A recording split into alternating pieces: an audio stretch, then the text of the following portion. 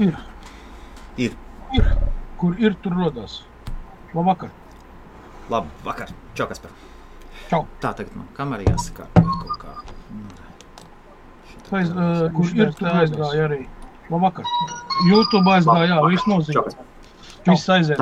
Tā, super, tā. Pirmā atbalsts ir atrisināta un Facebooks ir aizgājis arī. Super. Jā, laipni aicināti sezonu 2 atvērt. IBF fórums atdzīvojies ar jauniem spēkiem, jaunām idejām, vai ne? Un jauniem pasākumiem. Jauns pasākums. Gaidām, kamēr Misters Bitcoins pievienosies. Tātad mums, jā. Tikmēr, kas mums notiek aprīlī, 12. aprīlī, jā, mums kaut kas ir paredzēts. Vai kad? Londonā, bet tu nebūsi, jā? Nē, šoreiz es nebūšu. Kristaps parādījās, čau, Misters Bitcoins arī klāt. Runā. Čau, dzirdat mani? Čau. Jā, dzirdam, jā. Mazliet kameru zemāk, lūdzu. Jā. Lai mēs varam paklanīties. Pabeigšu teikumu. Tātad 12. aprīlis, jā, mums ir kārtējā tikšanās Londonā. Jā. Un mēs vēl varam pareklamēt, kamēr cilvēki salasās. Galvenie cilvēki salasījušies, mēs trietā. Madars nav. Madars teica, ka nebūs šoreiz nekas. Jā, viņam ir savu darbu varbūt. Misters Bitcoins, kā jūtamies? Neko, atnāc nesen mājās. Ko pamazām? Jums kā? Nekādu vainu. Kasparam video atslētās, jā? Kaspar, vai tu? Jā. Kasparam Anglijas internets atkal. Man liekas, Rīgas internets šoreiz pavisam... Jā, Helmuts jau paspēja uzkārties jau pirms tiešraides, jā. Pazuda. Iestrēm, kaut kā skaņa bija. Jā. Man te ir tā, ka ir paralēli aiziet uzreiz vairākas, jāskatās Facebook tiešraidi tāda, jāpaskatās, kā tās skaņas iet, jā, viss normāli. Tā, vispār, kas notiek ar... Mēs YouTube arī esam, jā? Jā, esam. Ja domājies, esam. Ok, un Džeki, nu ko? Kaut kāda kripto jaunumi, pirms mēs ķeramies eksperimentam klāt, pastāstīšu, kas ir kas.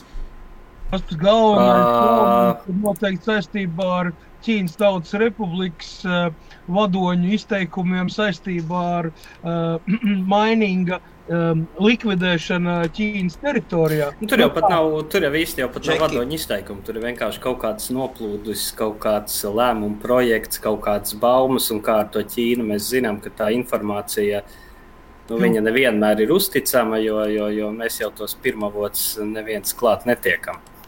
Bet jā, tur ir stāsts, ka ķīnieši grib baigi piegriezt mainīgu Ķīnā, ka tas tautsaimnieciski nelietderīgi tērē viņa elektrību. Un es par to padomāju, un es tajā redzu pat labas lietas, ja tas tā ir. Okay, jā. Pozitīvs, jā. Jā, pirmkārt jau tas, ka ilgu laiku jau ir bijis tas, ka cilvēki streso par to, kad ir pārāk liels mainīga koncentrācija Ķīnā. Teiksim, teorētiski Ķīnai tur var būt kontrola, ka viņi, teiksim, vienā dienā to var piegriezt vai tā. Bet tagad man liekas, ka tas procents ir mazinājies, jo bija jau runas, ka Bitmains kaut kur jau sāk savus minerus vest ārā no Ķīnas un tā tālāk. Bet otrais ir tas, ka tas pierāda arī, ka tad, acīm redzot, Ķīnas valdībai ir pilnīgi pie kājas uz Bitcoin, neko viņi tur negrib piegriezt vai iznīcināt vai vēl kaut ko darīt. Viņi vienkārši grib, lai netērējiet mums elektrību. Viss, ja Ķīna gribētu vērsties pret Bitcoin, teiksim, viņus satraukt Bitcoins, tad jau viņi negriezt. Viņi taisni gribētu, lai pie viņiem ir lielāka mineru koncentrācija, kurus tad viņi var pēc tam ieslēgt, izslēgt, mēģināt tur kaut kādas transakcijas ierobežot, vēl kaut ko darīt. Bet kāda problēma, kas viņiem elektrība beigsies? Es šitos paziņojumus nesaprotu. Tas pirmkārt, tas jau nav paziņojums, tas ir kaut kādā apmēram 5 gadus plāna projekts kārtējais, kaut kas tam līdzīgs. Mazliet vairāk, tā kā man ar Ķīnu mazliet vairāk darīšanas un tāda ilgstoša sadarbība bijusi daudzās pakāpēs, tad es varu pateikt tā, ka ir ļoti plašas Ķīnas teritorijas, kurās ir problēmas ar elektropiegādi, apgādi kā tādu. un fīķi stundās ir tā, kad viņi paliek bez elektrības, jo vienkārši resursi nepietiek. Kurā vietā? Ir reģioni ir diezgan daudz apkārt pa Ķīnu. Es tagad uz sitienu, es tev tagad tos visas provinces nenosaukšu, jā? Bet ir tāda lieta. Bet ne jau, tur taču nemaino. Viņi būvē jaunas elektrostacijas, jā? Pa tām upēm, viņas jau tur aug kā sēnes, bet tādiem tempiem, kā Ķīna attīstās, un it sevišķi rūpnieciskā zona, jā? Tad tie energoresursi vienkārši nepietiek. Tu saproti, ka katru nedēļu Ķīnā atverās vairāki 10 rūpnīcu. Mēs nerunājam te par kaut kādu mazu darbnīciņu ar angāru, ja? Mēs runājam par rūpnīcu, kurā tiek izmantotas lielas jaudas, kur strādā presformas, tur, nezinu, visādi izstrādājumi izgatavot, un tas viss patērē. Un viņi attīstās. Ja pieņemsim, pagājušajā gadā,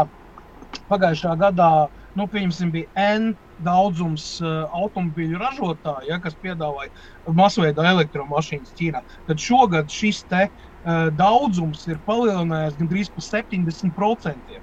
Ja domājies, gada laikā, ja salīdzina gadu iepriekš, ja, ar kādiem tempiem viņi attīst, un tas taču viss prasa energoresursus pamatīgs. Es domāju, elektrību. Bet vecais, energoresursus liela daļa ražo privāti, un mineri pērk elektrību tieši tāds. Ķīnā es domāju, ka privātie tur neko neražo. Tieši pirātie. To taču arī stāstīja, ka tieši privātie taisīja savas elektrības un uztaisīja tukšās pilsētas, vai arī kalnos taisa. Tur un reāli neviens nepērk. Tur jau ir tā, ne jau, ka privātie taisa, bet kad ir spēkstacijas sabūvētas kaut kādās vietās, kur tālāk nav gala patērētāji. Viņi spēkstacijas ir, to viņi uztaisa tās fermas, bet es domāju, ka tur viss ir valsts kontrolēts, tāpēc, ka tur jau ir komunisms tomēr. Ķīna jau nav līdz galam tur kaut kāda brīva ekonomika. Tieši tā. Labi, pietiks tad apspriest debesu valstības ekonomiku. Ja? Ko, Džeki? Jaunums ir šodien, 9. ir Bitmains izlaidis S17 miners, antminers ar 53, 54 un 56 terahertz jaudu pie patēriņā vidē no 1890 līdz 2450 vatiem, ja 2,4 kilovatiem. Tad lūk, šīs dienas laikā, vai jau var teikt, jau pagājušās dienas laikā, jo, teiksim, ja mēs skatāmies pēc laika stundām, tad īsāk sakot, visi tie antmineri, bitmaini izpirkt pa tīro. Ja jūs apmeklēsiet bitmaini mājaslapu, jūs neredzēsiet nevienu mineru, visi ir sold out. Visi modeļi jaunie, kas ienāca, tur 4 vai 5 gabali bija, visi, ieskaitot arī S15 un T15, visi pa tīro izsoltīti. Bitmainam nav vispār ko piedāvāt. Nav. Ieiet mājaslapā, paskatieties. Nav. Kaspar, kā ir kompānija iet uz grunti vai neiet uz grunti? Nē, bet pagaidi. Visa produkcija pārdod. Saproti, pie tās daudzveidības, kas Bitmainam bija pirms, pieņemsim, pat neiesim pārāk dziļi atpakaļ. Kaut kādu mēnešu 7 atpakaļ, kad bija 15-20 mineru veidi, kurus piedāvāja un varēja iegādāties. Un tagad viņi tā kā tā ar pipetīti, saproties, tā tirgū tā izpilina ārā, kādu minerīti, kur izpērku visu, tad tas nav rādītājs. Ja viņam ir bačs, pieņemsim tur 1000 gabali, un tas tiek izpirkts 7 minūtēs. 7 minūtēs tika izpirkt iepriekšējais bačs, 7 minūtes pagāja, kopš parādījās un kad jau bija sold out. Tā ir, man liekas, no Reddit vai neatceros, vai Bitcoin talkā kaut kur bija apspriešana. Mr. Bitcoin, ko tas nozīmē Bitcoinam? Bitcoinam? Jā, Mr. Bitcoins, ko var pateikt. Kas, ka mineri jauni iznāk? Atnāk un visus izpirka pēkšņi. Jā, bet es esmu dzirdējis, ka tie jaunie mineri viņam nav tik efektīvi. Nav, tur jau tā lieta. Un nav jau tas, ka viņiem ir jauns modelis un visus izpārdod, tas jau var vēl neko neliecina. Jautājums, cik liels ir tas skaits.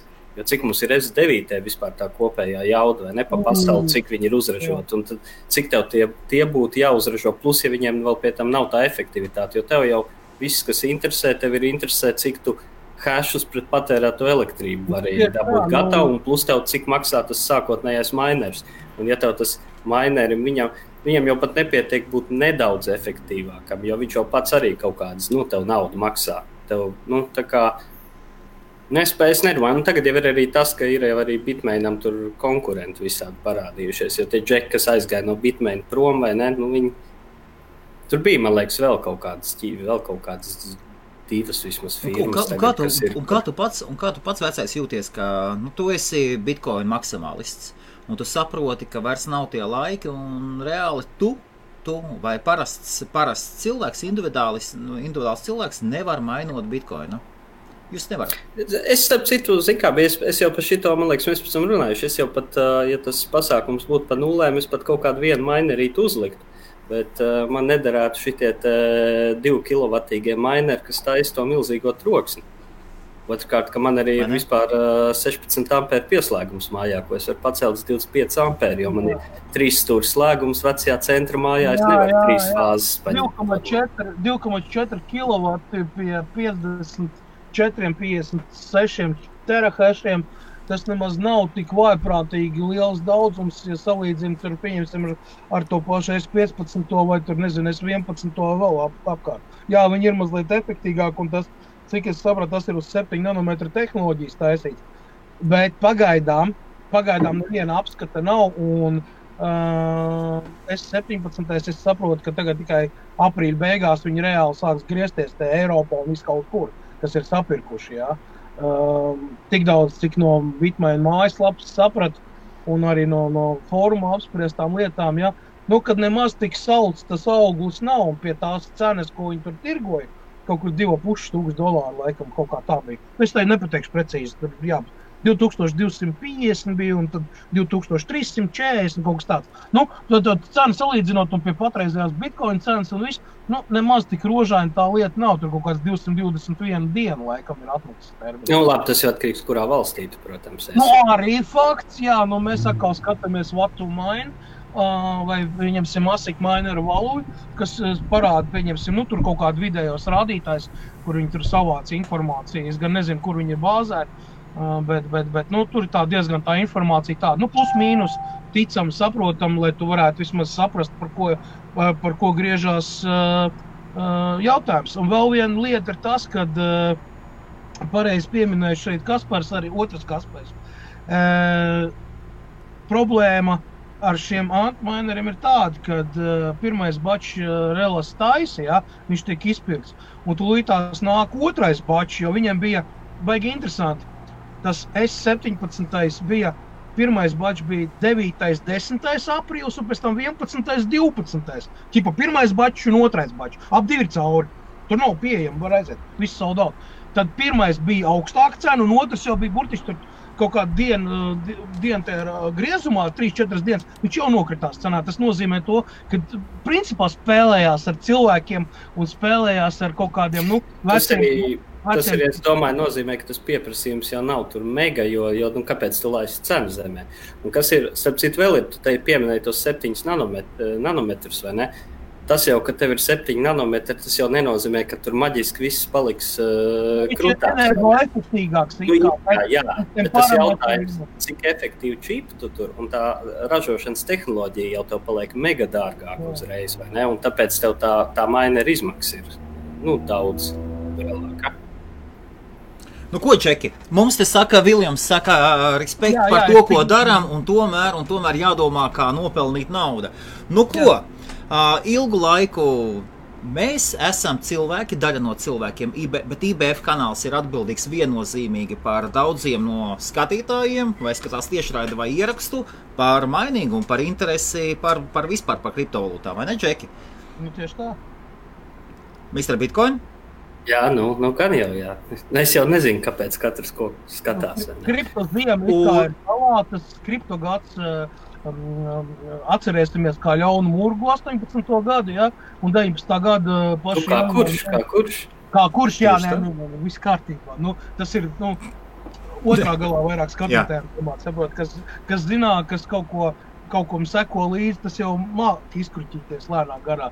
Nē, vēl kas bija tāda baigi foršā lieta, ko es redzēju, ka tiklīdz tas 17. gada trakums tā kā ar to parabolisko cenas kāpumu tā kā beidzās. kad sākās atkal, kad cilvēki sāk atkal kaut ko darīt, kaut ko būvēt, kaut ko programmēt, kaut kādas risinājumus taisīt. Tur 17. gada beigās, un tas jau ir cilvēcīgi saprotams. Tev tagad būtu kaut kas jāprogrammē, jātaisa, vai ne kaut kāda biznesa jābīd. Bet, nē, tu sēdi un skaties cenu un priecājies, kā tu paliec bagātāks, neko nedarot. Ne? Visi cilvēki atļaušos ielīst iekšā, uzsisties atpakaļ uz pareizās staciņas, man liekas, uz pareizās staciņas. Un kripto pasaulē visu laiku ir doma tāda, uztaisi savu koinu, un aiziet debesīs, un tev viss būs brīnišķīgi. Un neviens nezin, vai tā ir, vai tā nav. Mums ir latvieši, mums pašlaik viens latviešu, Džeks skatās, kurš ir uztaisījis savu koinu, ne tokenu. Jā, viņš komentē aktīvi patreiz, jā. Viņš mums laivā būs, neizteiksim, jā, mēs neizteiksim, kurš tas ir. Un cik es saprotu, šis Džeks arī atklāja kripto pasauli caur mūsu kopējiem pētījumiem, kas tas ir. Un Guntis nāca un stāstīja, un Kompots, vai ne, un Raitis. Būs super. Otrā sezona ir sekojoša. Uzlikšies Mr. Bitcoinu mazliet uz sekundīti. Mr. Bitcoinam es visu laiku mēģinu bubināt. Tu gribi, lai es muļķībām nodarbojies. Kādām muļķībām? Saki pats, ko tu gribi. Var sakot, es atstāšu tagad Mr. Bitcoins ir uz visu skata. Visos un visi nepiemērojot takos gadījumos un dienas laikos no rīta, pa nakti. Pat Londonā mēs sēdējām alu dzērām un tāpatās. Uztaisim koinu. Priekš kam? Super. Tad atbilde ir priekš kam. Otrā sezona klāt, un man ir plāns šajā sezonā pārbaudīt, vai ir iespējams uztaisīt koinu, un nākošais. Vai to var nopelnīt? Nekur jau IBF koins nekur nav pazudis, ko prasa, kas ar IBF koinu. Nekur viņš nav pazudis. Viss notiekās, viss bīdās lēnā garā. Pareizi, Helma. Nav ko te degunu nolaist zemē. Tieši tā. Tur ir tā. Un mēs sakarā to, ka mēs esam mazlietiņi pieredzējuši un ceļus un elkoņus apsituši, vai ne? Labāk, lai citi apsit elkoņus. Tāpēc mēs saprotam, ka teiciens 7 reizes nomēri un tad griez. Viņam ir savs pamats. Un savādāk mēs jau sen būtu savu tokenu uztaisījuši. Vai pat vispār ICO, un tad mēs nezinātu, ko darīt ar visādiem tiesas. ICO un tā tālāk vispārējo, protams, jā. Nē, viss kārtībā. Un juristu vēstules mēs sēdētu un domāt, ko tagad darīt. Jā. Paskatīsimies, ko Mr. Bitcoins saka. Viņš tikai smaida. Kas man jāsaka? Viņš tikai smaida. Es klausos. Ok, un var sakot, šī otrā sezona būs dažādi video. Mums būs arī Dace Baumane, būs dažādas tēmas. Palīdzēsim, ja latviešiem ir vajadzīgs tiešraids. Viņas vairs nebūs 3 reizes dienā, nebūs, ir savas lietas. Un tu tiešraids mums būs, un tomēr pats galvenais iet. Šīs sezonas eksperiments ir taisam savu koinu. IBF taisa koina, kurš nesaucas IBF koina. Tomēr nosaukums ierobežo.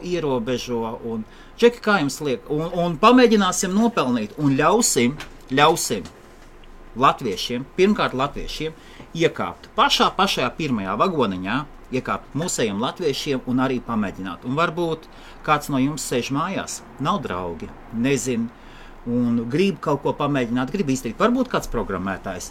Es zinu, piemēram, viens sveiciens programmētājam, viņš man sapratīs. Super Džeks, ļoti uzmanīgs, ļoti uzmanīgs, un es varbūt tev šī informācija palīdzēs, ja tev interesēs. Un mēs parādīsim, kā mēs ejam cauri, taisot savu koinu un ejot pēc ding. Kā jums, Džek? Labi, ka tu vismaz neslēp sākumā, tas jau ir tāds pozitīvs. Nevis, ka tu te būs tas un tas, tu vienkārši pasaki, es gribu nopelnīt naudu. Jā, bez šaubām. Taisam koinu un pelnīt. Bez šaubām, taisam koinu un taisam naudu. Man pat reiz viens latviešu koina īpašnieks raksta, kad, no šodienas rīta jau reklāmas aiziet un visas lietas notiekās. Tagad rakstieši. Es nezinu, ko pagaidām teikt nevaru, bez viņa atļaujas. Lai viņš... Tā karīga informācija īstenībā. Lai viņš gatavojās, lai ved visu kārtībā, un es šodien arī runāju, un es saprotu, ar kur cilvēku runāju, ja, Kaspar? Jā, un viņš pastāstīs par savu pieredzi. Tad mums ir latviešu džeks, kurš ir pilnībā uztaisījis visu, un ieskaitot šodien savu biržu pat palaidis. Es biržu palaist ir, jā? Jā. Ir palaist, es jau skatos jau. Jau pirmais darījums jau ir noticis, jau Monero jau ir reidojās jau. Vārds sakot, ko? Atklāti, taisam koinu, uzdevums ir nopelnīt naudu, neielīst sūdos un izdarīt kaut ko vērtīgu. Mr. Bitcoin, tas tik tālu ir pieņemams? Pagaid, es te atcerējos, ka man nav viens taps svarīgs vaļā. Tu YouTube, ja? Nē, man vajag, man vienkārši vajag, lai man ir arī viena birža vaļā. Kaut kas tā, vismaz vēl kādu pusotru stundu. Džeki, es esmu atpakaļ, jā. Kā tev doma ir? Coins, ne tokens, mēģinājums nopelnīt naudu, parādīt, vai taisot koinu var nopelnīt naudu, kādiem procesiem ejam cauri, un bez šābām labu kaut ko es sevis atstāt.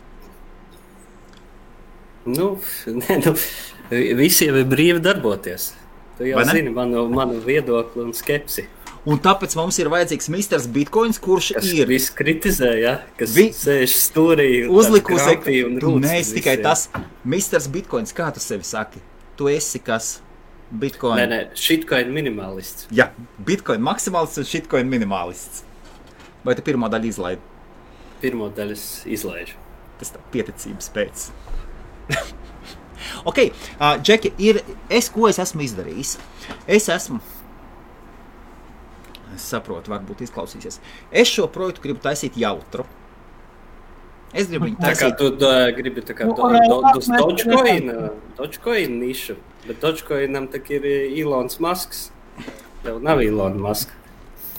Kas Elons Musks atdahēt? Vai ne, Kaspar?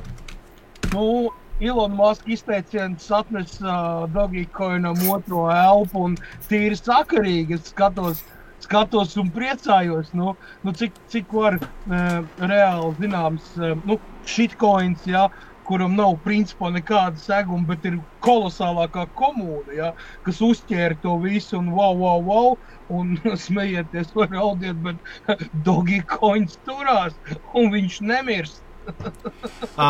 Labi, tad īsumā varbūt, un tagad būtu ļoti interesanti, Mr. Bitcoin, tiešām liels paldies, jo tava kritika, un ir reti, kurš ir zinoši un spēj kritizēt. Ir cilvēki zinoši, bet tad viņi nespēj kritizēt.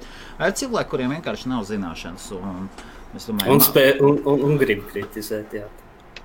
Es arī varu pacelt roku uzreiz abas divas. Tad pats pirmais. Pirmkārt, tas ir coins, nevis tokens. Nākošais, tas ir privacy coin. Man ļoti, es domāju, tā ir pirmā lieta, kas Bitcoinam ir. Kādu laiku man atpakaļ kaut kā tā iesita iekšā, un es domāju, ja Bitcoins nerealizēs lielāku privacy. Pēc tā notiek.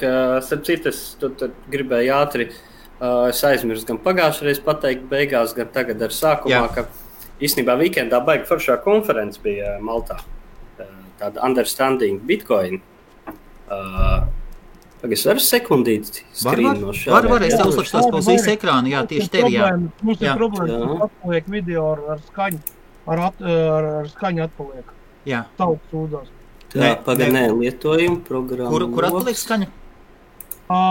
Atpaliek skaņa, man rakstīja, kad atpaliek skaņa. Nezinu, it kā viss kārtībā.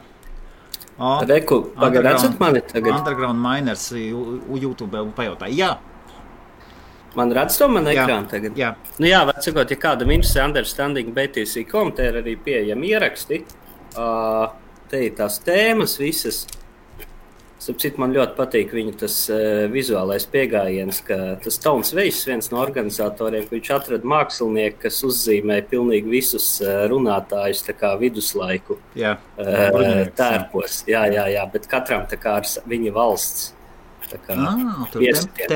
Bet kas tur bija interesants, labi, es varbūt iziešu tagad no tās screenshāras, kā es esmu ārā. Viņš bija tāds power useriem orientēta konferences, kurā nevis tā kā, jo parasti tās konferences ir vai pilnīgiem tur programmētājiem, tur matemātiķiem un tā tālāk, vai arī, tādas, tur ICO, tur investīcijas, bla, bla, bla. Un te bija tā interesanti, kāpēc es tikšu līdz tam, kāpēc es to ieminējos. Ka te bija, te bija visādas gan prezentācijas, gan demonstrācijas, gan arī diskusijas, bet, piemēram, bija tur, ka Džeks rāda, kā tev pilno nodu uzinstalēt, kā tev sakonfigurēt mineru mājās, ja tu gribi. Un pa privātumu tēmu arī bija, ka tur reāli demonstrēja, tur tāda Wasabi wallet ir tāds maks un Join Market tas projekts, kurā starp citu es arī jau kādu laiku kā izstrādātājs bišķiņ piedalos.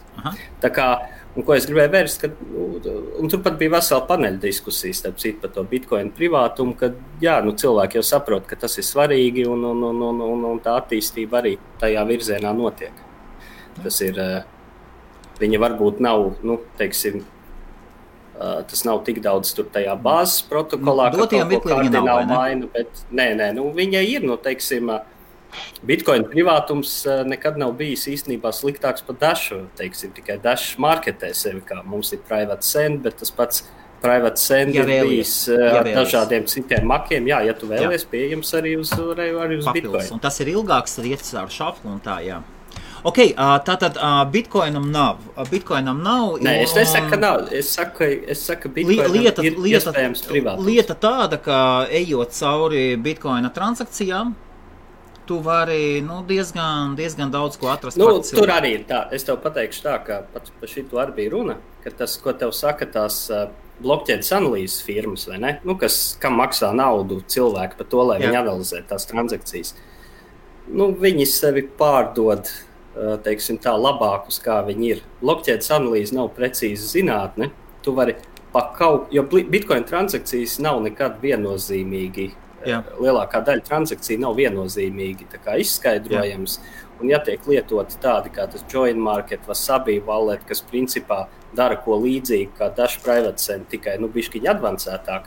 Vecais. Tad, ir ļoti grūti izsekot. Ir reāli gadījumi. Tas ir papildus. Bet pašā korē. Kāpēc korē? Neviens jau, cik cilvēki no Bitcoin lieto kori kā maku, tev jau svarīgi, ko tavs maks nodrošina. Bet, jo tur ir tā, ka, piemēram, Zcash pastīsimies. Zcash mums skaitās privacy coins. Bet īstenībā Zcasham arī ir tās neprivātās transakcijas un tās shielded, vai ne, kas ir privātās. Un jautājums, kas ir privātāks beigās, tev Zcash vai Bitcoins? Ok, tu vari sakot, mana doma ir tāda, ja es pareizi saprotu, Monero ir, un Monero uz doto mirkli ir labākais no lielajiem privacy coins. Un Mr. Bitcoin paskaidro, palabo mani gadījumā, ja es kļūdos. Tad, cik es saprotu, kad ir transakcija, tad tiek veikta transakcija, tiek izdalītas 5 atslēgas, no kurām 4 ir fake atslēgas, kas novirza, vai ne? Viena īstā no tām 5, kura uzreiz cenšas slēpt pēdas. Es vēlos, lai mūsu coins, es nosaukumu pateikšu, viņam būtu kaut kas līdzīgs kā Loki. Un Loki ir 9 fake un 1 īstā. Es vēlos šo coinu uztaisīt pēc iespējas vairāk privacy coin, cik iespējams. Tas ir pirmais. Ja es tā īsumā. Bet es tev varu vienkārši, lai tu zini arī, ka tam nav tikai plusi, tam ir mīnusi. Bez šāda.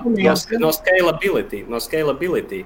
Bitcoinam ir tā, ka ja tie, kas tev griežās full noda, tev ir tev jāaiziet visai transakciju vēsturei no Genesis bloka, no 9. gada, visas transakcijas jāpārbauda, bet lielāko daļu tos datus pēc tam, kad tu esi pārbaudījis, tu vari izdzēst ārā. tev reāli, lai tu grieztu tā kā pastāvīgi to klientu, full node, tev tur īstenībā kaut kāds pāris gigabaitus diska vietas vajag. Un tā viena lieta, ko tu, kas pat aizņem visvairāk, ir tā sauktais UTXO sets, kas tā kā, tas nebūs tehniski pareizi, ko es tagad teikšu, bet es mēģināšu tā, lai cilvēkiem vienkāršāk saprotams. Principā tā ir tā kā datubāze, kurās adresēs, cik bitcoin šobrīd ir. Bet ja tos, teiksim, kaut kāds bitcoins iztērē un aizskaita citur, tad no to veco ierakstu var izdzēst no šīs tā kā datubāzes laukā.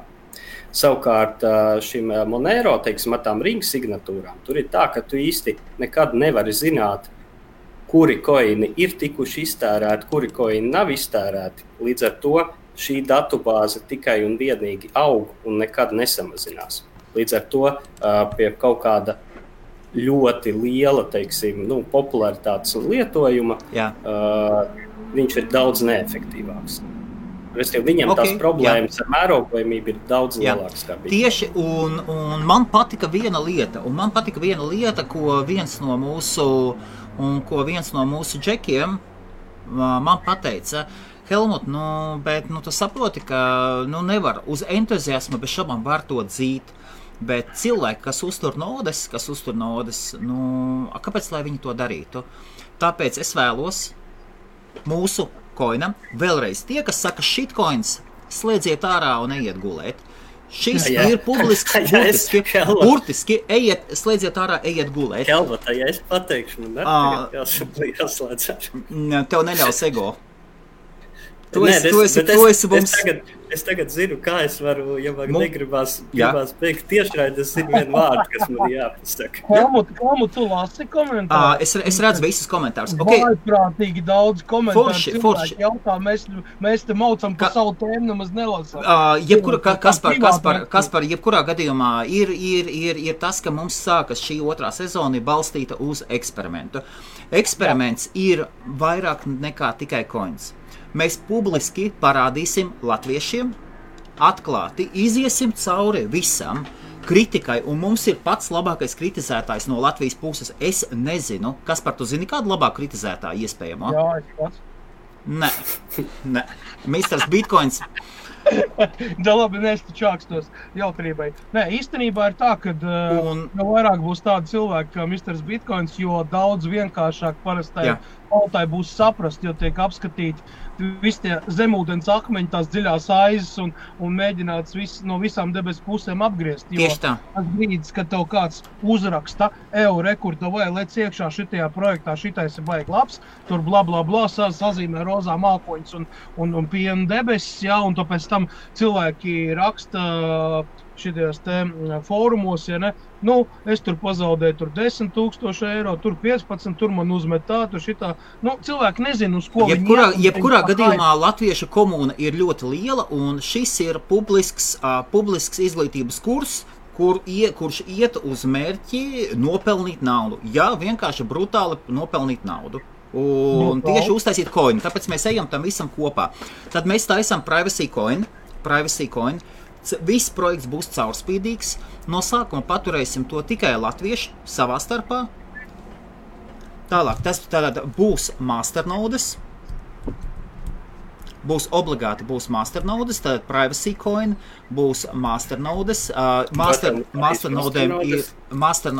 masternodēm mēs parunāsim. Pats galvenais ir tas, ka cilvēki ir jābūt iniciatīvai un atalgojumam, lai uzturētu bloku ķēdi, it sevišķi, ja viņa paliek smagāka. Ir jābūt reward sistēma tikai uz vienas pašas, uz labas gribas un entuziasmu pasaulē ļoti maz turās, izņemot pats labākais, kas pasaulē ir. Tad tas turās ļoti bieži uz entuziasmu. Mazāk projekti nevar piesaistīt brīvprātīgus cilvēkus reāli. Viņi nevar piesaistīt lielākā apjomā, ja ir jābūt kaut kādām atalgojumiem. Tas ir normāli. Es teikšu, ka nav jau tā, Helmut, ka teiksim, cilvēki, kam ir kaut kāds Bitcoin full nodes, ka viņi to dara tikai vienīgi uz entuziasmu. Jo tas tomēr ir, ja man būs jāsaņem liela naudas summa Bitcoinā, es negriežu full nodi, tad parādās ļoti daudz dažādas iespējas, kā man var ļaundari apčakarēt, lai man rādītos, ka es saņēmu naudu, bet īstenībā es viņu nesaņēmu. Jo man jau nav pilna teiksim, pilnu blokķēdi, lai es to varētu pārbaudīt. Tieši tāpēc, toties, ko dara masternodes. Tad masternodes pirmkārt, viņi tur pilnās nodes, viņi atļauj transakcijām notikt ļoti ātri. Mr. Bitcoin? Nē, tas ir dažā, jā, tur kaut kāds piegājiens, bet to pašu jau var izdarīt arī citām metodēm. Var, ja ņem un uztur sev Lightning Network, un cik es saprotu, tas arī ir saistīts ar burtiski ar tiem pašiem riskiem, kurus tu tikko minēji. Kuriem tieši? Ka var apčekarēt. Lightning Networkā? Šobrīd nē, Lightning Networkā ir tā potenciāla apčakarēšana. Jā, viņš tev principā šobrīd tev prasa, lai tava node daudz maz būtu online. Tu nevari, piemēram, uz pusgadu izslēgt, tad teorētiski otra puse var tevi apčakarēt. Jā, labi, tālākais, tātad viena lieta, tātad ir privacy coin, otra masternodes, nākošais ASIC resistant, tāpēc, ka mēs to taisam, es paskaidrošu, kāpēc, mēs to taisam sev. Tas ir mūsu eksperiments, un mūsu komūna, mūsu latvieši lielākoties maino ar videokartēm, vai ne, Kaspar? Jā, man arī 6-kāršu mainerītes stāv, visu laiku maino. Tāpēc tas ir mūsu eksperiments, un mēs to izdarām, un tāpēc mēs skatāmies, ka mēs pieslēgsim, tas būs mainojams ar grafiskajām kartēm. Coins būs mainojams ar grafiskajām kartēm. No pašā sākumā, iesāksim bez pre-mined coiniem, bez nekādiem pre-mined coiniem, netaisam nekādu ICO. Bet jau ģenēzis bloks jau būs no kā viss sāksies? Ar ko sākās parasti? Mr. Bitcoin? Tev ir Genesis bloks, bet nē, to, teiksim, tā saukto to fail launch, to jau var it kā dara. Kas tev principā priekš tā ir jādara, ka tev ir laicīgi iepriekš jāizziņo, ka tajā datumā pulksten tikos, visi varēs sākt mainot. Ja pretējā gadījumā tu var pateikt, mums nekāda premaina nav. Jā. Bet tu vienkārši pakluso samaino, un dažam tur apmēram tā arī sākumā bija, ka tas checks. No sākuma mainošana, paldies, bet pirmais coins nav jāuztaisīja, viņš var... Sākumā tu jau vari viņu, tu palaidi kaut kādas testnetes, un pēc tam katru reizi likvidē to, ko tu palaidi, un sāc no sākuma. Var cikot, mums jau sākumā ir maineri. Tu esi pateicis, ka tu esi tagad ir palaists. No sākuma maineri mēs būsim uzmanīgi, kurš varēs mainot, un mums ir savi džeki, mums ir musēji, Es mainošu, Kaspars Krūmiņš Kalašņikovs. Kaspar? Tu arī? Kaspars mainos. Manim Misteram Bitcoinam te ir viens komentārs, ko cilvēks izmisīgi jautāju trešo reizi. Es saprotu, laikam, Misters Bitcoins neredz to komentāru. Nē, es nesu tos komentārus. Kaspar, tas ir pašlaik par šo koinu vai par kaut ko citu? Par citu koinu? Nē, par citu, tas ir pēc tam. Pēc tam, es jau rakstīju, tas baigi daudz ir. Jā, no sākuma iziesim cauri, un pēc tam mēs aiziesim atpakaļ kriptoviļņos. Es pateikšu pamatdomu. Tātad vēlreiz, coins nevis tokens, privacy coins, masternodes, bez ICO, nekādus tokenus, nekādus coinu pārdošanas uz izsolēm, nekādas juridiskās problēmas nav vajadzīgas. Samainosim un bīdīsim iekšā biržā. Un nākošais, pašā sākumā, mūsu latvieši, tie, kas mums ir pirms tam skatījušies, varēs mainot viennozīmīgi. Tātad Kaspars, es, Naudnesis, mūsu madars, tālāk kriptomēdija piekrita, ja Guntis uzmeta aci bez šaubām, tur kompots vai kas, visi mūsēja, vienalga, kas tur pirms tam ir bijis, kāda atšķirība. Mūsēja, Norvēģija padod ziņu un tas ir viss. Būs diezgan savāksies, tā kā cilvēki 50 būs. Paskatīsimies, kas tur būs, no sākuma pamainosim un paskatīsimies.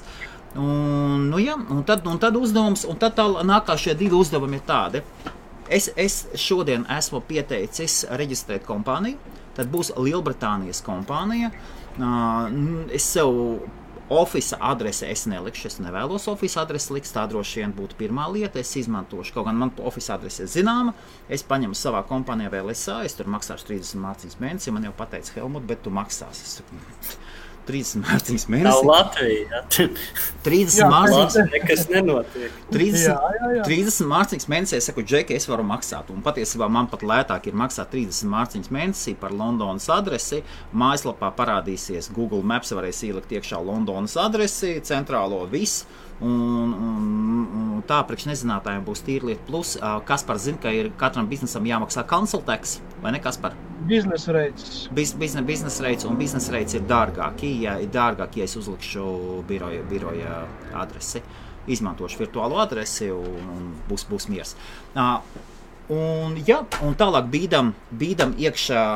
bīdīsim iekšā biržās, centīsimies arvien labākās biržās dabūt iekšā koinu, un tālāk strādās pie, un tad nākošais ir WordPress plugins. Obligāti WordPress plugin. Es gribu uztaisīt, lai koinu var samaksāt WordPressā. Tas ir tāds izmērķis. Nekādi decentralizētie tīkli, mainām pasauli, jaunus browserus, liekam kinoteātrus bloku ķēdē, vai es nezinu, kas tik tur nav, vai ne? Grāmatas, Amazonu liekam. Nē, tas nekas tam līdzīgs nav. Ļoti vienkārši. Taisam eksperimenti, kā palaist, un uz 100%, 1000% dažiem latviešiem, kuri apsver, tā būs ļoti, ļoti laba skola, un mēs parādīsim, kas un kas. Un šajā procesā jūs varēsiet atrast, uzzināt, kādus programmētājus mēs izmantojam, cik mēs samaksājam. Ar dažiem no viņiem jūs varēsiet iepazīties. Es centīšos aicināt dažādu koinu izveidotājus, šo startup izveidotājus pie mums un paskatīties, lai viņi padalās ar savām domām. Es pacentīšos šai kompānijai piesaistīt investorus, publiski piesaistīt investoru kā kripto projektam. Paskatīsimies, vai var palaist kripto projektu šodien, kad joprojām ir ziema. Nu, kā pavasaris jau ir, kripto pavasaris pamazām jau. Tāds pavasaris ar šļūdonīšiem. Un kompānijas nosaukums. Džeki, kādas jums varētu domas, kāds varētu būt koina nosaukums? Kaspar? Man nav ne mazākās nojausmas, bet man par reizi bombardē burtiski, vārdi tiešām nozīmē bombardē ar jautājumiem par to, kāds šim koinam būs pielietojums. Vēlreiz. Viņš pielietojums tika pateikts, Helmuts grib nopelnīt naudu. Jā, vēlreiz. Pirmais šis ir case study. Tas ir jāsaprot. Mēs taisam publisku, atvērtu, izglītojošu eksperimentu, vai ir iespējams uztaisīt koinu un nopelnīt naudu. Viena lieta ir sēdēt un runāt un kasīt vēdru un teikt, uztaisīšu savus koinus un slēpošu alpos. Tā ir viena lieta. Ar citu skatītājiem gribēju pateikt, ka, manuprāt, vismaz manā vēsturē, lai cik es daudz būtu interesējies, rakstījis, lasījis, skatījies, manuprāt, šāds projekts nekur pasaulē nav bijis, kur no A līdz Z visam iziet cauri. Tieši tā! Atceries, ka mēs sākām projektu, ja, ar tiešām... Arī teica, ko tu dari? Ar maineriem un mainīgu vispār to visu lietu. Arī tādas ābeces nebija, ja, un cilvēki masveidā uzķēra. Es pieļauju to, ka otrā sezonas pilotu programma un šis projekts, ja viņš aiziet, tad viņam varētu būt tāds ļoti nopietnas pozitīvs seks, jo ejot cauri tie, kas uzmanīgi skatīsies un rakstīs visādas muļķības un tam līdzīgi. Ja? Tādā veidā mēs iegūsim priekšstats par to, kā arī parādīsim lielākai tautas daļai, kā tas viss izskatās, cik reāli ir to dabūt gatavu, kā tas viss ir un kas tas ir, ar ko viņi ēd. Tā var sakot publiski. Projām nav skaidrība, kas tas tāds ir mainīgs, kas tas tāds ir, kas te bieži vien ir tāda, teiksim tā, pirmās, otrās klases bērnu jautājumu no sērijas, vai ne? Un tu nezini, ko atbildēt, vai ne? Tad būsot reāli, tad kur ir links, kur mums ir video vēsture, Stunda numur 1, stunda numur 2 attiedz uz Varbūt mums nav tā kā tutorials, mēs savā starpā runāsim. Jā, tieši tā, jā. Un tur vēl pats labākais, ka mums ir labākais, iespējams pats labākais latviešu kritiķis ar pieredzi. Ir cilvēks Mr. Bitcoins, kurš ir ielicis savu artaru arī reālajā Bitcoin korā. Klau, man sapcīt Džekim sašais jautājums nesaistīti. Man te redz Facebooks, man saka, komentē. Es varu kaut kā atvērt to Facebook komentārus, lai man to video nesāk ausīs spēlēt. Jā, tam video jāuzspiež virsū Tu domājies ar skaņu nomutēt viņu. Jā, nomutēt skaņu, tad tu vari pat pakomentēt. Okay. Tev uzdevu jautājumus vairākus, tu varēji atbildēt. Jo es esmu tā kā starpnieks tagad, es nevaru pārnet komentārs, jā. Jā, un nākošais, un pēc tam tālāk. Ja mums viss sanāks tā kā plānots,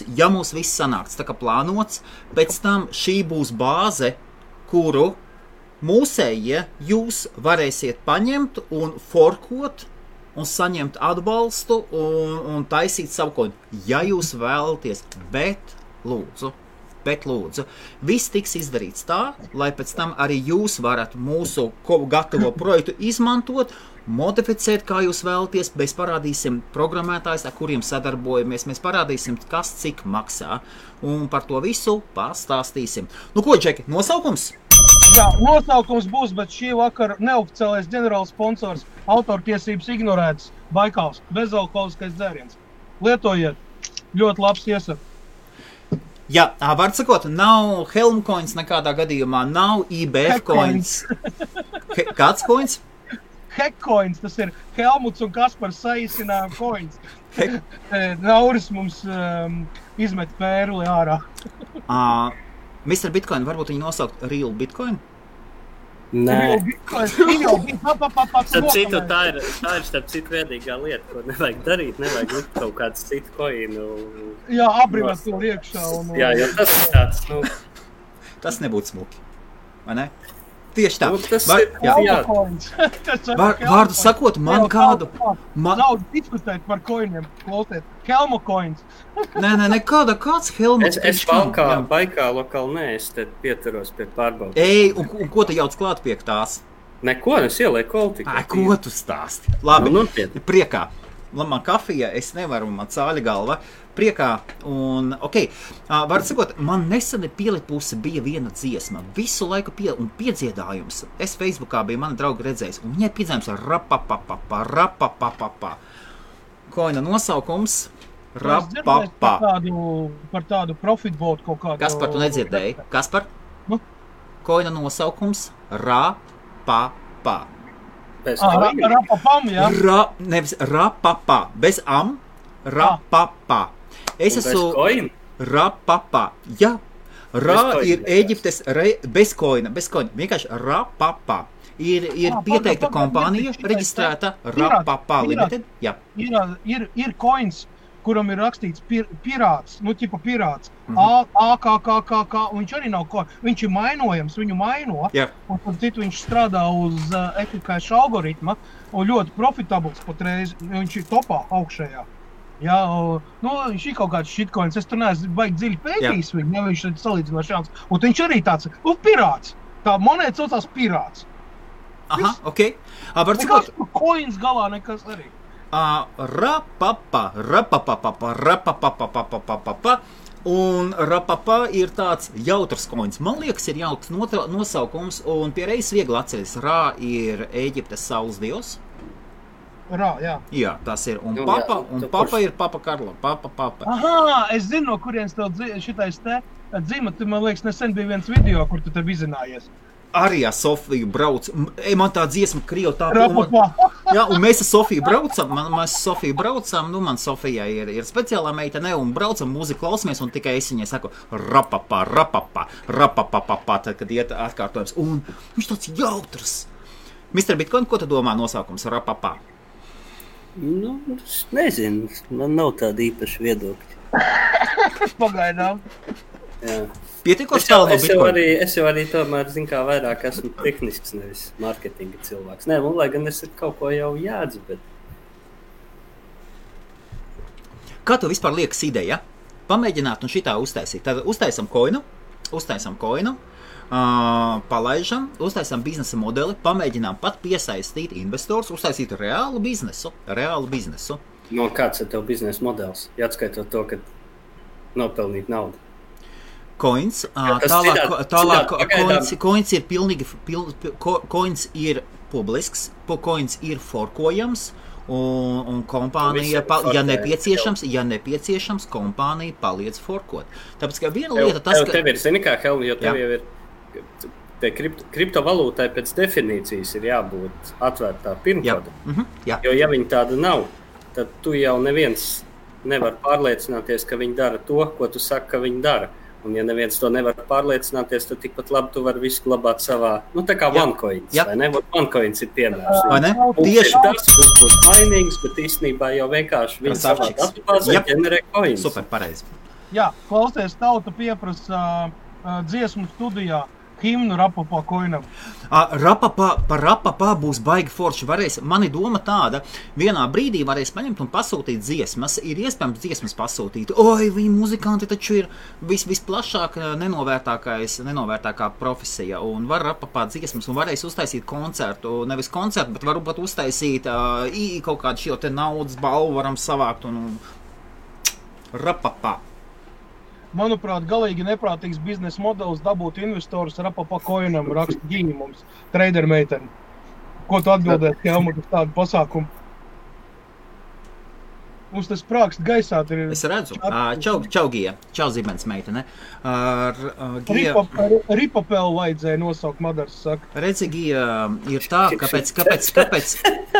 Jā. Tas jau ir mazliet.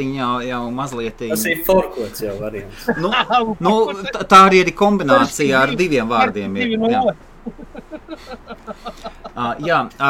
Par kāpēc investori, tāpēc, ka skatoties top kripto projektus, un es nerunāju par top 10, par top 100. Līdz pirmajam top 500 ļoti bieži redzēsiet, ka ir dažādi fondi, kuri investē šajos koinos. Es vienkārši to atstāju kā iespēju, vai mums tas iznāks vai neiznāks, es nezinu. Toties zinot to, cik daudz naudas ir pasaulē, pasaulē ir ļoti daudz naudas, mēs paskatīsimies. Tāpēc ir šis projekts.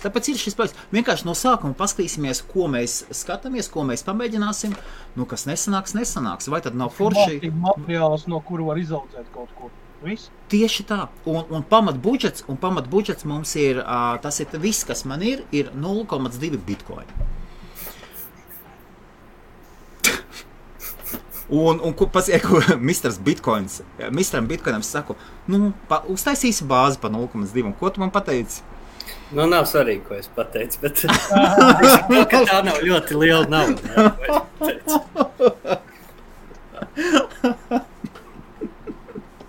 Jā.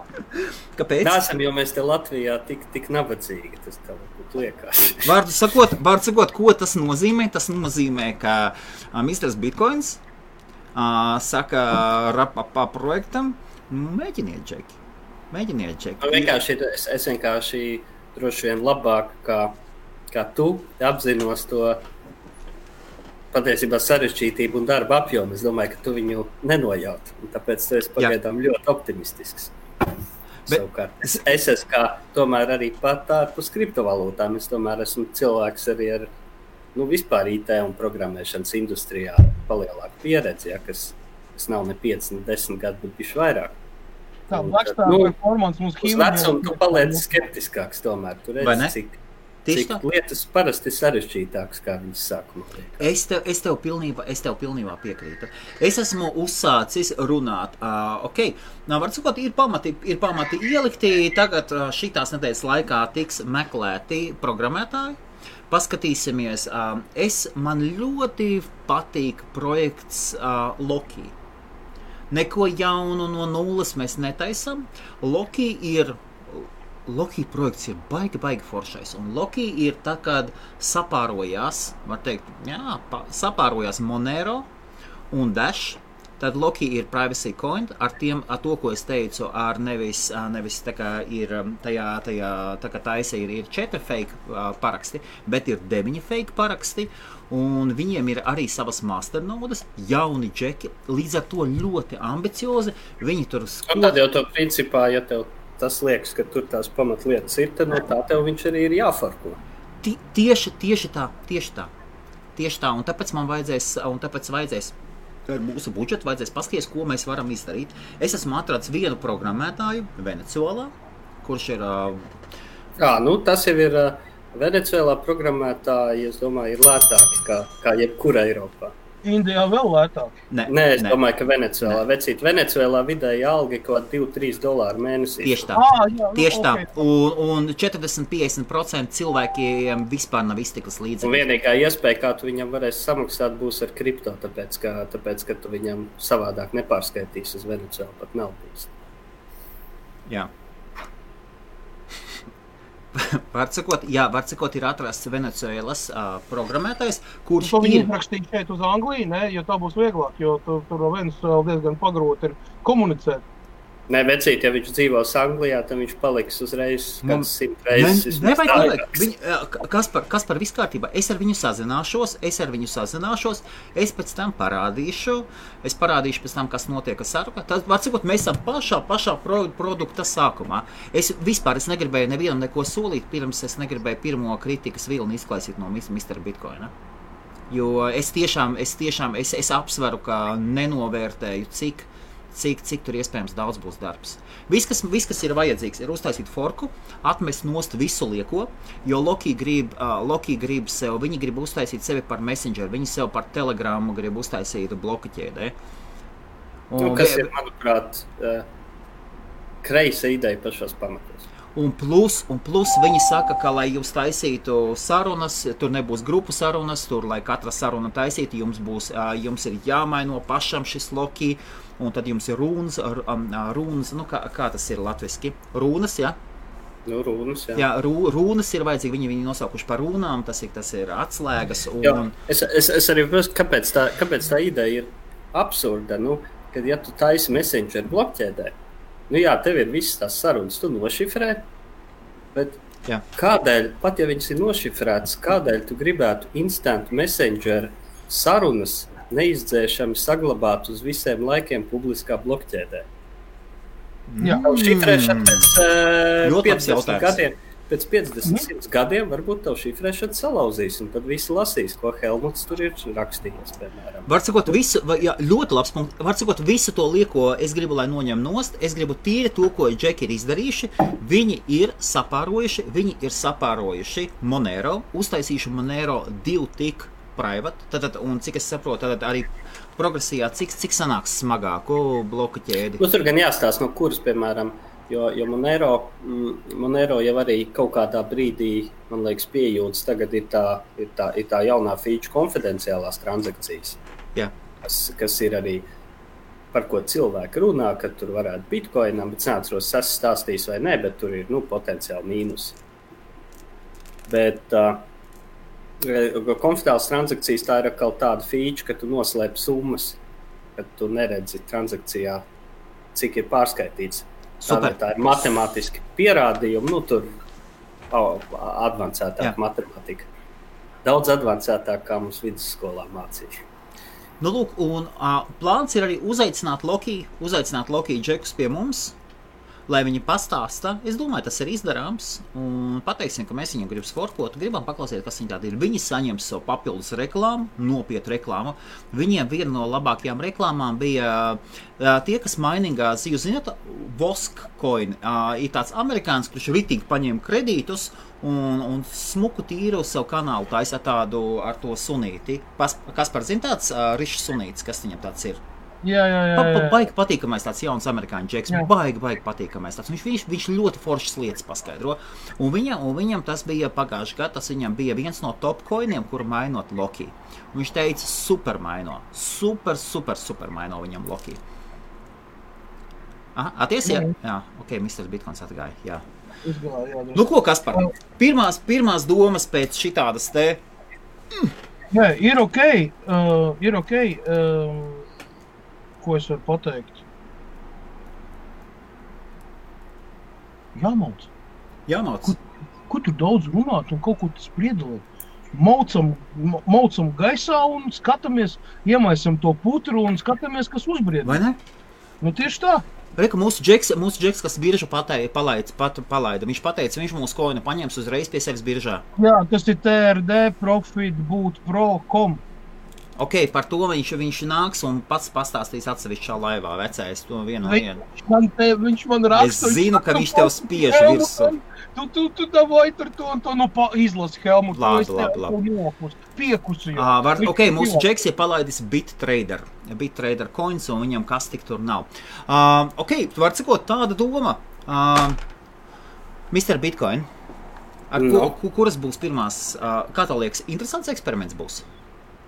Nē, piemēram, ja tev ir interesanti, cilvēkiem ir interesanti, tad tas ir interesants eksperiments. Ja cilvēkiem nav interesanti, tas ir neinteresants eksperiments. Pagaidām viss tas, ka tev ir interesanti. Tātad pagaidām vismaz priekš tevis tas ir interesants eksperiments. Īstenībā, saprot, tā interese jau rodās ēdot, tas tāpat kā apetīti, vai nezinu, tu iesāc, paņem vienu gabaliņu, paņem otru, un tad jau sāc karotīt, jau mērcēt jau biezākā slānī. Šitais ir tas ir tas moments, saprot, tiem, kam interesē vispār viss šīs lietas, ja, tie arī paliks. A tiem, kam neinteresē, tātad tev nemaz arī to nevajadzēja. Ļoti vienkārši. Tas dabīgā atlas. Cilvēkiem, kam patīk šīs tēmas, patīk šīs lietas, interesē šāda veida visādas tehnoloģijas, tas ir reāli projekts, kurā tas viss būs pietiekami daudz pastāstīts un uz sadauzītiem malkoņiem un nobrāztiem ceļiem, brīdīts uz priekšu. Viss. Bez skripta. Jā, tieši tā. Ar super džekiem un rekur mums ir super eksperts. Jā. Rekur ir eksperts.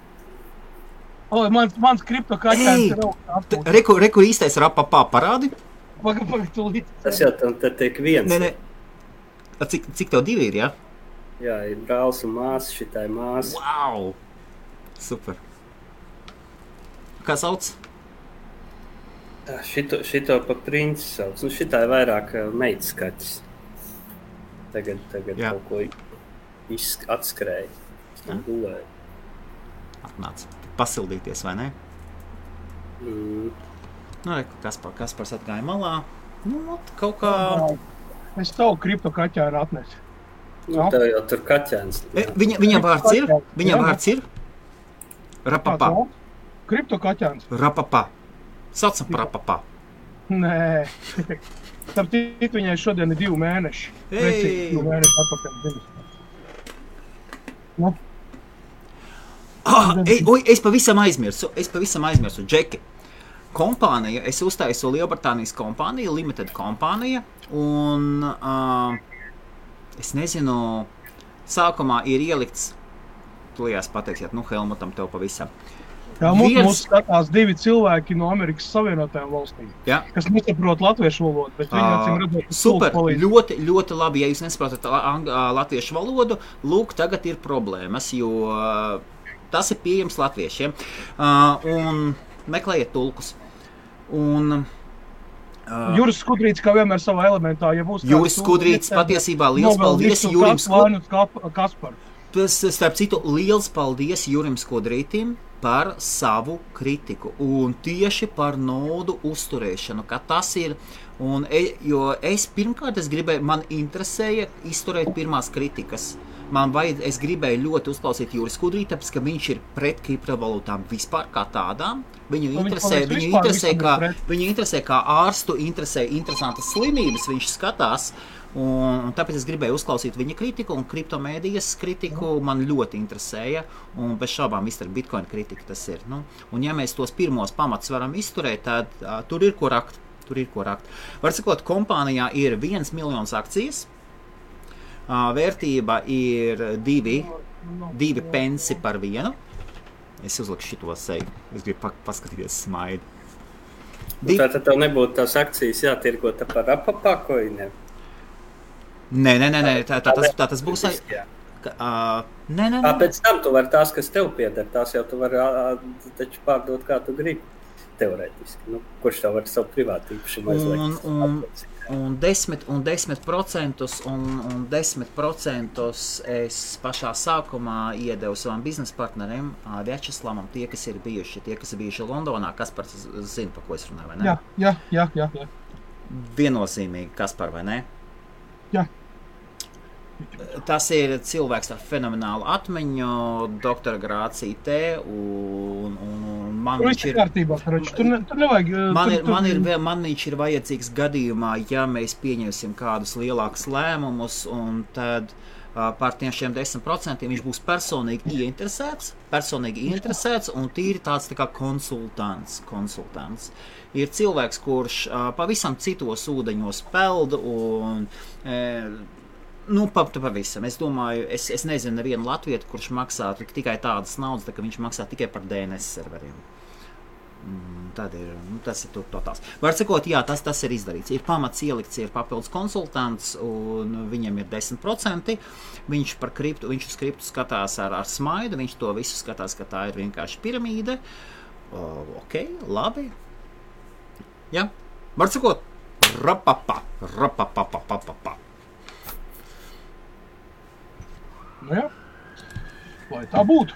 Tā, kas mums te notiek tagad, tā apskat tāds ātrs pārstarām pāri, viss stāv uz vietas.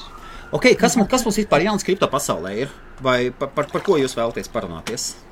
Kripto pasaulē, nekas, tas, tā lai saka, lēciens. Tas sajauc galvu, tagad ir rapapā. Redzi, cik tas ir lipīgs. Bet vai no foršs? Vai no foršs vārds, vai ne? Rapapā. Atcerēties var, jā. Tas ir tādā ziņā pozitīvi. Es nezinu, vai labs vai slikts, bet vismaz viegli atcerēties. Tas ir noteikti pozitīvi. Jā, domēni es esmu nopircis ir rapapā.org. Nekas tur vēl virsū pat nav uzlikts. Vispār tas ir pašā. Mēs kopā iesim. Un jā, starp citu par to. Es ievēroju, jūs esat ievērojis, cik maksā IO domēni? Nē, es neesmu skatījies. Baigi daudz. $35 par vienu sūda domēnu. Kas tas jau nav? Helmut, bet atceries, cik maksāja vispār jebkāda domēna 20 gadus apakaļ? Pašā sākumā bija $100, bija pirmais, bet pēc tam nokrita. Man liekas, LV līdz tam neaizgāja. Bija LV? LV, es atceros, ka tas bija kaut kāds 2000 sākums. Kad tāds metālists sēdz trūmetāla LV veidojās. Tad tam domēnam reāli, mēs tur bija tā metāla mailing lista tāda, pirms tam tikai. Tur reāli cilvēki metās katrs pa kaut kādu 5 lati. Oi, vecais, man liekas, kāds tur uzvārījās jau tā. Tur kādi pārdesmit lati bija, jo tagad domēns jau maksā, tagad domēns maksā €10 plus PVN. Viņi tāpēc, ka viņi cena celas augšā. Man tā sanāk bija. LV cenas ir tikai kritušās domēniem. Man LV, mēs taču maksāja, man liekas, 10 lati bija. Man arī 2000 gadu sākumā. Vēlāk. Man liekas, ka zini, kas tur bija, es atceros, tu nemaz nevarēji uz gadu nopirkt, bija uz 2 gadu jāpērk. Jā, tas gan bija, jā. Un neaizmirst, ka 5 lati, tas tagad liekas smieklīgi, kas tas ir €10 kaut kādu, bet īstenībā 2000. Gadu sākumā 5 lati bija paliela nauda, tu varēji veselu vakaru vecrīgā par to. Man bija dedicated serveris projektam LV, tie, kas zina šo te džeku. Es viņu šādu un tādu iesaku, ja jums Latvijā vajadzīgs ir. Un 20 lati mēnesī. 20 lati mēnesī. Man tā liekas, ka man bija pirmā alga, tā, ka es biju samaksājis par transportiem, pa ēšanu un visu šito atrēķinājis. Darbā ēšana, tad 20 lati bija laikam brīvā nauda, kas man mēnesī palika.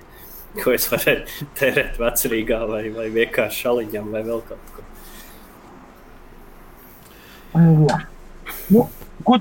Ko tu saki par to, kas notiek patreiz kriptovalūtu tirgu? Tas Bitcoin ir tā kā apstājies uz kaut kādas robežas, un tā kā tāds sunīts piesēdies ar kaulu zobos. Skaties, tev man īstenībā ir pagaidz nošārējuši ekrānu. Un kā es vienmēr saku, vajag pastīties lielāku perspektīvu, izzūmot ārā. Un man kā reiz ir atvērts grafiks. Nu, jā, davai. Viena strīpiņa ir viena nedēļa. Reku mēs redzam no 13. gada. Aha. Nu labi, iezilmosim Jā. bišķi vairāk. Jūs jau te no 17. laikam tā kā vairāk. Mhm. Šitā izstāsta no 17. un tagad apstamies, kāds ir pagājušas nedēļas reku kāpums. Jā. Mums kad tāds kāpums reku kaut kur tik liels vecs pēdējo reizi zaļā ir bijusi. Kad tas bija pērnajā aprīlī. Jā. Tā kā, ir tā viņš apmēram izskatās. Nu, es runāju tikai par pēdējo nedēļu, kad viņš rāva augšā 1. aprīlī, kad sākās tas ratreis uz augšu. Tā viņš apstājās, lielākais bija 4,770 pēc eiro, ja? Es skatos. Tā viņš atkal nopļukājās zemē, tā viņš atkal augšā, un tad šodien to kardiogrammu es skatos, ka viņš ir 3 reizes dienā, ja kāps augšā uz 4,650, un tad atkal krīt lejā. Nē, šobrīd, ja pastāst.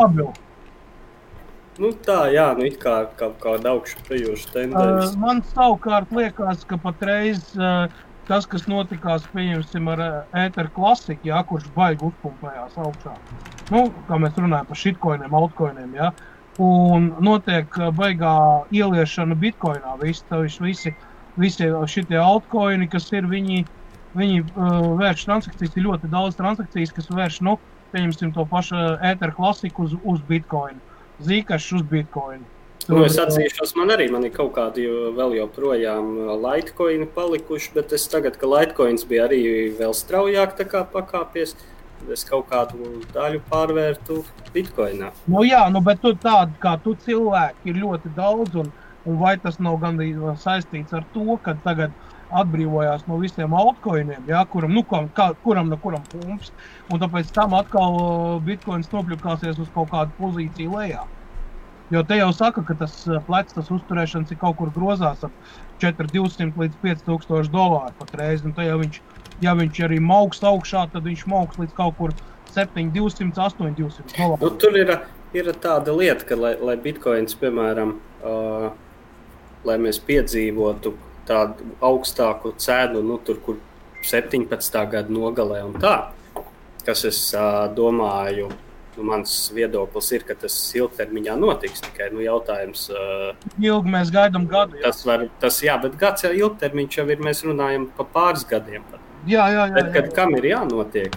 Ir jānotiek tā, lai visi tie cilvēki, kas ir ielikuši naudu, lai īstermiņā kaut ko paspekulētu, lai tie cilvēki iziet ārā no tirgus, jo cilvēks ir, piemēram, viņš ir kaut kādā koinā kaut ko ielicis, viņš ir nokritis, un viņam ir žēl pārdot zaudējumiem. Tad viņš gaida, kad pakāpsies, un tiklīdz viņš ir pakāpies kaut bišķi virs tās cenas, ko viņš tur ielika, viņš viņu grūž uzreiz nost, lai viņš būtu tā kā izgājis, tā kā plūstā. Bet ir jau, teiksim, tādi tie cilvēki, kas ir ilgtermiņā, kā es, piemēram, man tas bitcoins ir, man viņš stāv, man viņš nestāv ne biržā, nekur, un es bez vajadzības viņu pat...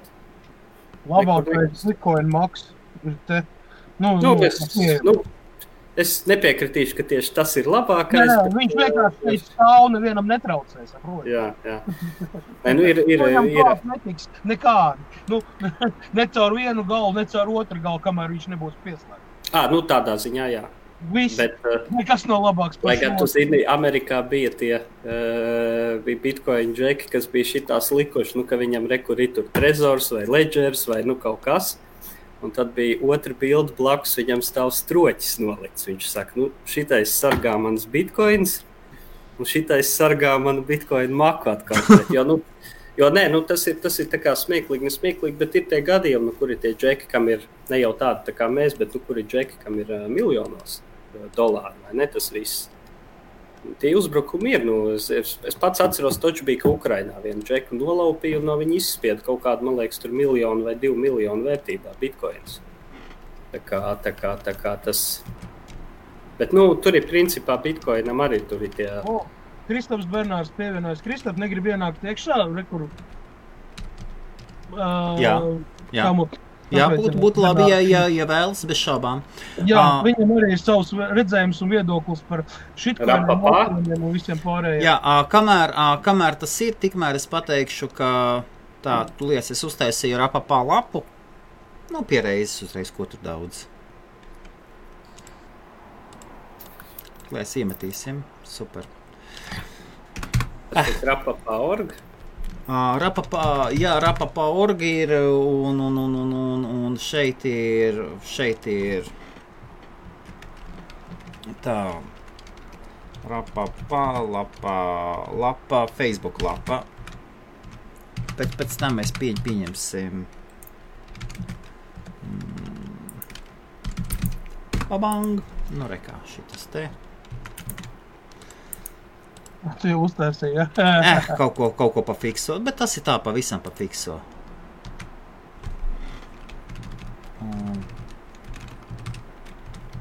It kā man ir lapas, kurām ir sekojums liels, ir kaut kāds. Gribu tīri no nulles. Man ir lapas, kas ir neaktīvas lapas uz 2000 laikiem, 4000 laikiem un ar īstiem cilvēkiem, ar vecākiem projektiem.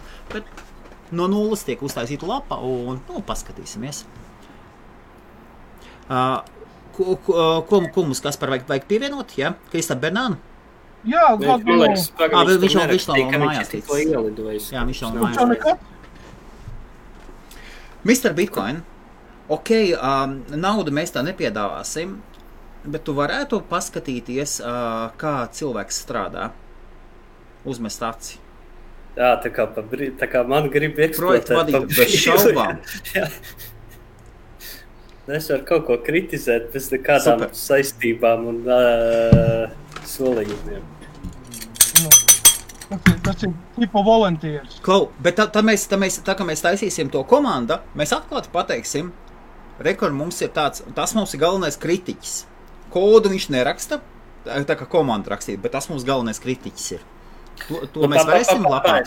Kur tu man liecinās parakstījies, ja? Tā kā tu tā nedari nesankcionēt, ja? Tu jau man šitā ievilki nesaskaņot šitajā video. Vecais visi saskaņoti, visi ir. Mēs tādi esam, bija saskaņots, es zinu, ka bija saskaņots vēl pagājušā nedēļā. Kā būs live video, bet par rapapā es neko nezināju. Kristap, bet savādāk jau to nevar pierunāt, tagad tev nav kur likties. Nu, es jau varu to vienu vārdu pateikt un slēgt ārā. Nē, bet tas var jau teikt, tas jau neko nemaina. Paklau, bet skaties, bet tāds jautājums. Un tagad ok, es saprotu, neko jaunu tas coins nedara. It kā, priekš kriptovalūtām. Bet pat no Bitcoin maksimālista puses, vai tu redzi, ka šāds projekts ir noderīgs vispār komunai, latviešu komunai, kur interesēs par kriptovalūtām, un iespējams no šīs komunas radīsies kāds jauns kriptoģeks, varbūt ne gluži Vitaļiks, bet mums taču ir spēcīgi džeki, kas ir kripto pasaulē. Vai tu redzi, ka tas ir noderīgs projekts? Kā tev liekas, Mr. Bitcoin? Varbūt noderīgs tik daudz, ka kāds kaut ko saprot vai tā, bet tas pamatu uzskats jau tomēr ir, ka nav vajadzīgi. Kas principā ir jauna coin radīšana? Ko tu dari? Tev, principā, kā tas sanāk? Tev nav piķa, un tad tu izdomā, vai es nodrukāšu piķi. Jo, bet tā taču Amerika dara tā. Tas bija, starp citu, ziniet, ir tāds Brave pārlūk programma, Brave. Jā. Viņi sākumā bija tā kā ar Bitcoins viss, un tad viņi uztaisīja to savu Basic Attention Token, ko viņi tagad, ar ko viņi maksās content radītājiem, vai ne? Okay. Bet tas ir tas, mēs gribam tagad maksāt content radītājiem, tāpēc mēs paši nodrukāsim naudu, ar ko mēs maksāsim content radītājiem. Jo viņiem reāli bija kritika, kāpēc jūs vienkārši laitnīgi vecais. Bet mums taču nav to Bitcoin tik daudz, lai mēs kādam maksātu. Šitos mēs paši uztaisām. Vecais, skaties, es par ko runāju. Izglītības reāli nav, un viss iet metodam tika. Un vispār pasaulē. Tu esi programmētājs, kas ir ļoti labs programmētājs, un pašmācības ceļā esi lielāko daļu pamatu sev ieguvis, vai ne? Tu teici no 12 gadiem vai no cik tu teici, jā? 10. Un mūs skatās arī jauni, pavisam jauni puikas, un kāpēc neparādīt, neielikt pirmos pamatus, lai neietrāp uzreiz pirmajās lamatās, netaisīt ICO. Džeki, jūs varat pateikt, kāpēc nevajag taisīt ICO? Kādi riski? Pirmkārt jau ir riski, man liekas, ka lielākais īpaši, ja tu esi jauns džeks, un jo tu jaunāks džeks esi, jo lielāks risks tur parādās. Risks ir tāds, ka tu dabūsi to lielo naudu, un tu pa visu to savu projektu aizmirsīsi, un tu vienkārši kaut kur labi dzīvosi, un nekāda rezultāta tam nebūs. Tas, starp citu, ir to ICO projektu lielākās daļas lielākā problēma. Jā, jo nekur reāli. Tas jau pat nav, varbūt pat cilvēks jau sākumā, viņš varbūt to ar ļaunu domu nav domājis, bet reālā biznesā tā nenotiek, ka tu tagad atnāks ar vienu papīrīt, man te ir šitāda ideja, vai ne? Jā. Un ka tev bagāts onkulis teiks, ņem reku 20 miljoni, uztais to savu ideju. Tā nenotiek, vai ne? Tev jau tomēr ir jārada kaut kāds pamata produkts, vai ne, kad tev sāk cilvēki, tev jāpierāda, ka tu esi arī spējīgs savu ideju realizēt. Jā. Un tādā ziņā, tas ICO, tas bija pilnīgs vaiprāts, kas tur notika, ka cilvēki, bet jā, tā jau saka, tur jau, kas tā bija, tā saucamā dumjā nauda. Neviens gudrs investors jau tādos projektos naudu nelika, vienīgi kāds gudrs spekulants ielika, vai ne, ar domu es te īstermiņā uz citiem muļķiem paspekulēšu. Ok, labi, mums ir viena lieta un divi džeki, kas skatās, ir cilvēki no ASV, kas palīdz BitTraderam. Tātad BitTrader džekam palīdz un BitTraders palūdz. Helmut palūdz. Palīdzi. Ok, labi, es parādīšu, var sakot, ja mēs tā pavisam īsu reklāmu, tad jā. Ir šāds TRD, tad uzlikšu sevi, trd.profitbotpro.com. Un aiziet paši paskatieties projektu, un te ir, es nezinu, kas tas ir, profitbotu pūli, un te kaut kas nopietnas izskatās, nopietnas. Un pēc kāds spried, ka nopietnas, ka mājaslaps smuks attaisīt? Jā. Tas ir. Tu zini, ka viskaistākās mājaslapas ir, Latgoinam arī ļoti skaista mājaslapa. Zini, toties, ja nevar pašā pamatā uztaisīt tīru mājaslapu, tas nozīmē, ka tad ir vispār galīgi apakaļā. Vai arī tu esi vienkārši traks zinātnieks kaut kāds ģeniāls, jo ja tu pasties kaut kāds tās citreiz profesori, tur visādi mājaslapas. Jā. Tās tā kā no 94. Tās gadā. Super ideja, varbūt tādu mājaslapu taisīt.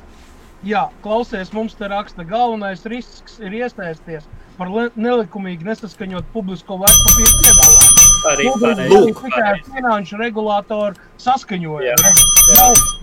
Jau te lietas ķeksīti jau. Lūk, numur 1. Principā tā jau ir, ka tev pat šodien regulātors, viņš tur nav vēl izpētījis, iebraucis, viņš tev pateiks, ka es te neko nezinu, kas tas ir. Tevi jau par to var paņemt pie dziesmas arī pēc 5 gadiem, arī pēc vairāk. 10 gadiem, jā. Un paņemt pie dziesmas. Un skaties, ka tur vēl tālāk riski, vai ne? Iedomājies, tu teiksim, to izdomā, es to darīšu te Latvijā, vai ne? Tad tev liekas, man jau te tikai kas te FKTK, vai ne, un kas interesē. Nekā nebija. Pietiks, ka tavā tajā ICO viens ASV pilsonis ieliks naudu. Un par tevi uzreiz vesela čupa ASV 3 burta aģentūras var sākt. Un tur tu varēsi stāstīt, ka tu jau neko, ka tev te nekā ar tevi, tie ar tevi tiks galā, ja vajadzēs. Un tieši tāpēc ir jau krietnu laiku atpakaļ labi ICO un kripto projekti, tad, kad piesaista investorus un arī savus ICO taisa, viņus taisa, kā viņi to džeku sauc, apstiprinātajiem investoriem vai kam? Akreditētiem. Var sakot, par šo es plānoju uzaicināt monetizeru, mūsu latviešu džeki, un viņi tieši tā darbojas. Viņi tieši ar to darbojas. Viņi darbojas tikai ar akreditētiem investoriem. Jā, vienkāršākiem vārdiem parastam cilvēkam, lai skaidrs, kas ir akreditēts investors, tur pirmais nosacījums ir vienkārši. Tu esi ļoti bagāts. Ja tev nav kaut kādas 100 štukas un vairāk vienkārši uzkrāt, Tu nevari būt akreditēts investors, ja tu nezini, es algots darbinieks ar kādiem pāris tūkstošu algu. Jā, Helmut, te mums ir ielikts iekšā. Tā Latvijas birža arī. Nekas, vēlam veiksmē, vecais dabūs savu laiku, nāks un pastāstīs. Mums šķil. Es saprotu, ka gribās, bet, tāpēc es taču piedāvāju. Nāc, mums taču kanāls. Un jebkurā gadījumā, ja arī jūs vēlaties atnākt, parunāties, pastāstīt, dalība ir bez maksas. Bez maksas nāciet. Tikai, kaut kā laiku jāatrod tā, tagad vairs nav tiešām 3 reizes dienā. Ok, par aktivitātiem, kur tādus dabūni? Kādā ziņā, kur tādus dabūni? Akreditēties, tas nozīmē, tas ir pārbaudīts, oficiāli. Es nezinu visu to procedūru, bet es zinu, ka jebkurā gadījumā, un viņi jau droši vien dažādās pasaules valstīs atšķirās, bet vienu to pamatnoteikumu es zinu, tev jābūt bagātam. Tas ir pirmais nosacījums. Ok, labi, un viena lieta ir vēl dabūt bagātus mācēt atšķirt investors, no otra lieta ir fondu visādas regulācijas, investīciju regulēšanas, ir departaments uz departamenta, ir Eiropas, Latvijas, ASV. Tas ar citu bija ir tāda. Un ja jūs taisat ICO, jūs rītīgi vienu pirkstu liekat 15 peļu lamatās. Protams, bet par šito atejot, labi, mēs, man liekas, tiem ICO jau esam pārāk nepelnīti, pārāk daudz jau minūtes veltījuši. Par runājot taisni par tiem departamentu regulācijas. Es te šodien ar šito bija atkal iemest vienu interviju ar Maksu Keidunu, kas ir tas hodl biržas boss, arī rīdzinieks. Un viņš par to regulācijas jautājumu ir runājis, ka tā ir savā ziņā ir tāda bišķi šobrīd problēma, ka valstis daudz kur mēģina kaut kādus bitcoin, piemēram, vai kripto vispār startupus, mēģina regulēt tā kā finanšu institūcijas. Bet ka tomēr ir liela starpība starp banku vai ne ar pārsimts darbiniekiem. Tev tur uzkrauj, tev tur ir pārskati tādi, atskaites tādas. Viņiem ir veseli departamenti, kas principā ar to tikai nodarbojās, kā izpilda regulātoru prasības. Un tad ir tev kaut kādi startupi, kur varbūt ir 5 darbinieki. Un tu viņiem mēģini uzkraut visu šito tev. Un tā loģiski. Tagad parādiet šito, jā. Jā, viņam principā 2 varianti. Vai klapēt podīt ciet, vai meklēt citu valsti, kur pāreģistrēt savu darbību. Un starp citu, bija viena cita intervija, es šitā nebiju skatījos. Hodl, lai gan viņiem tas Sākums ir Rīgā, un viņiem arī tur, zinu, ka vismaz krievvalodīgie daudzas pieejami, kā no Krievijas strādā, jo tas viņiem ar tās vietas tirgus. Reģistrēt viņi Maršala salās izrādās. Wow! Tas ir, ka tu kaut šitās visas salas un offshore zonas, viņas amerikāņi var aizklapēt 1-2 ciet. Viņi hodl, starp citu, par Amerikas faktoru arī. Viņi vienā brīdī, tas bija, man liekas, kādu pusgadu atpakaļ, viņi pieņēma strateģisku lēmumu, ka viņi slēdz savu biržu kādiem ASV pilsoņiem, kad amerikāņi nevar lietot. Wow. Viss, un Amerikā viss, jo viņi saprata, ka viņi tur ir pārāk lieli riski un viņi negrib to čakarēties. Jā, viss viņiem var iznīcināt, jā. Jā, bet tas viņiem Maršala salās, bet interesanti, es šodien lasīju, viņiem ir arī tas tā kā OTC trading desks, kas ir, principā tā kā, kas savēd kopā bitcoin pircējus, pārdevējus, kur pa lielām summām ir runa, ne, kur cilvēki jau, teiksim, tur neiet runa pa pāris tūkstošiem, bet pa lielākām summām. Un tā viņiem juridiski esot Igaunijā piereģistrēt, kas interesanti. Lūk. Ko, redziet, rapapā no kā izvairās. Mēs izvairamies. Es tāpēc uzreiz strādāju, es negribu nekādas vēstules saņemt no departamentiem, nekas, nē. Jā, tur ir tā starpība. Vai tu esi kaut ko emitējis, vai tu neesi. Jo, ja tu neko neemitē, tad tev nevar to. Un citreiz ICO īpašnieks saka, mēs neatbilstam tur tam un tam, tāpēc mēs varam uztaisīt. Tas ir tavs viedoklis. Departamentu viedoklis var atšķirties no tava viedokļa, un departamentu viedoklim tavs viedoklis ir paralēls. Mainīties. Jā, viņš var mainīties, un visdrīzāk arī mainīsies laika. Jo kamēr nav kaut kāds, kamēr tā tava konkrētā lieta, ko tu dari, nav tā stingri likuma atrunāta, tikmēr tas visi tie paziņojumi, tas ir principā kaut kādas ierēdņu viedokļi bez tāda īsti juridiska. Tāpēc man liekas, risks ir minimalizēts, var sakot, tāpēc mēs paši mainojam, ja biržas viņu paņem, viņas paņem. Starp citu, kā mēs tiksim biržās iekšā, biržas taču ļoti daudz, arī viņiem vajadzīga publicitāte. Mums taču IBFam ir tīkls. Pavisam labs tīkls, vai ne? Jā, bet Helmut, tur ir ar tām biržām arī tev ir...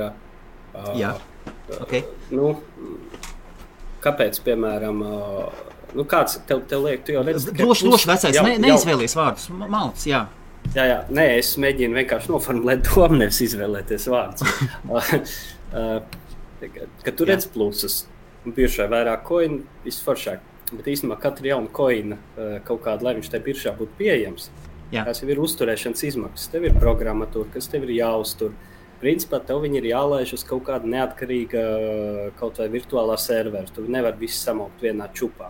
Jā. Principā teorētiski kādam tas viss vēl tavs pasākums būtu nedaudz jāpaudita, jo man liekas bija pāds, kā viņi sauca kādreiz kripcija vai kā, vai tik viņiem arī nebija pat kaut kādu gadījumu, ka viņi tur lika visus shitcoins pēc kārtas, ka varēja tirgot pie viņiem. Jā.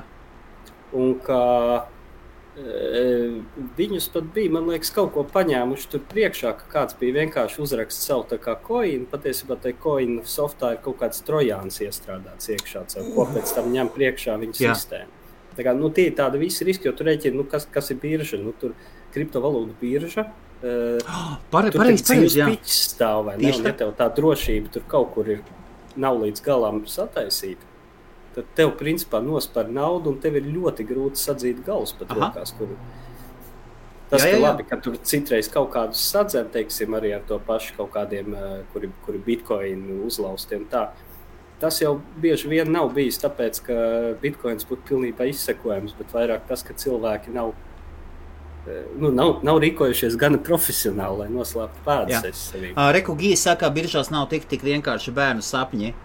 Lielajās biržās ir tā, ka viņi reāli tev prasa samaksāt naudu. Jā, tāpēc ir biržas, kur prasa samaksāt naudu, ir biržas, kurām var nodibināt kontaktus, un visur galā ir kaut kādi īpašnieki, ir labas gribas žesti, un mēs zinām, ka Binance taisa ļoti bieži labas gribas žestus, iespējams, kaut kā viņi tiek motivēti, bet viņi taisa labas gribas žestus, un vienmēr uz šiem cilvēkiem var iziet. Pie tam, ka mūsu kanālam ir 4,5 sekotāji.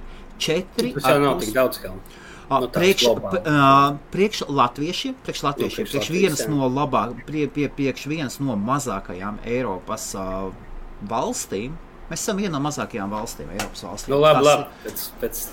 Labi. Tik traka arī nav. Paņemsim pēc teritorijas, tad tur bija laikam paņemts, ka viens bija uz kartes salicis, ka kaut kādas 6 Eiropas valstis var ietilpināt Latvijas teritorijā. Labi. Nīderlanda, Beļģija, Slovēnija, tur laikam Luksem, viss tā kā kopā pat salikts. Tās jau viss ir mazākas valstis. Pēc platības. Jā. Man Slovēnija ļoti maza. Slovēnija ļoti maza, jā. Slovēnija tur bija tā, ka viņa... Vai es no Slovākijas tajos?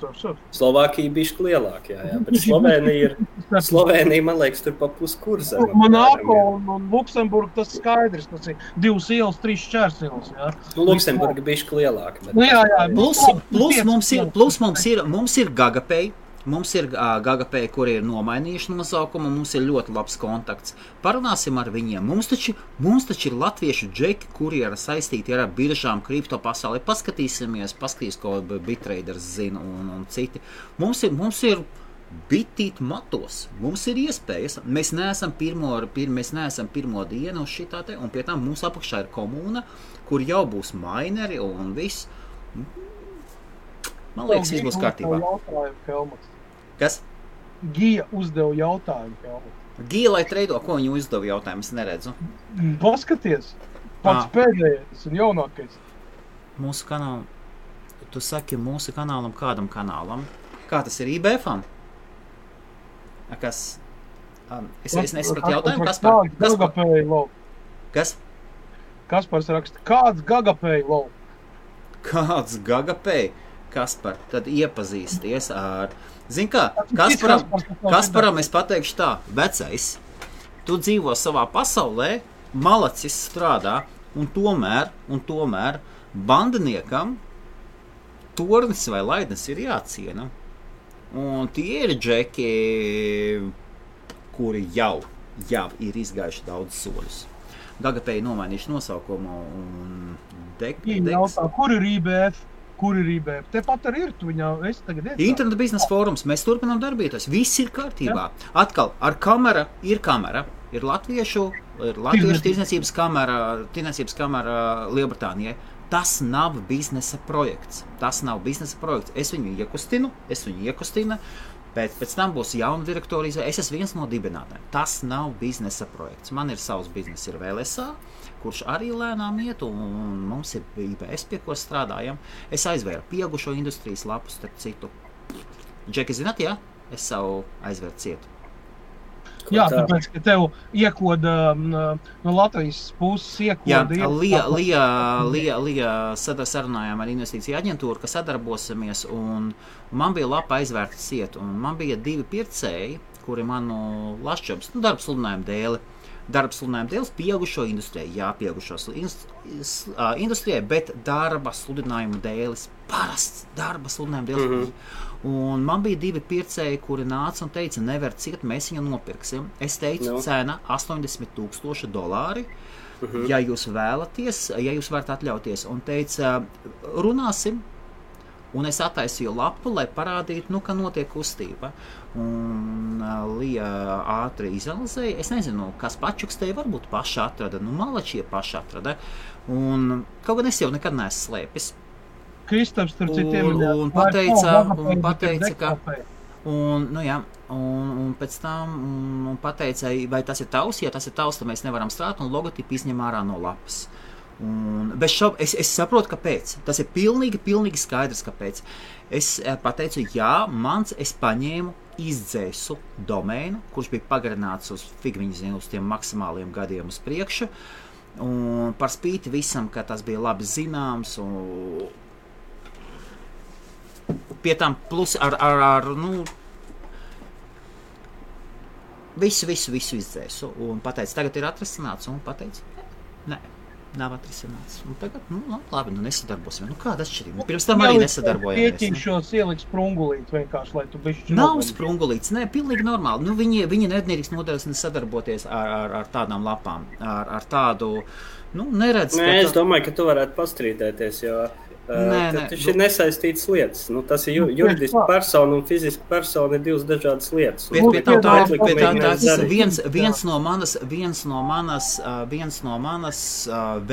Manai web kompānijai vairākas lapas. Ir tāds bija to vec resursu pārdauna sindromu. Vec resursu. Bet tas ir viens no projektiem. Aizvēru izdzēs, nekas. 80,000 teorētiski karēs. Es biju domājis, ka tas būs, varēs padarboties ar kameru visu. Pirmam džekam, ar kuru kopā izveidosim, es viņam atdošu daļu. Labi. Nav, viss. Es tam džekam uzrakstījis, pateicu izdzēs, viņš saka, viss kārtībā.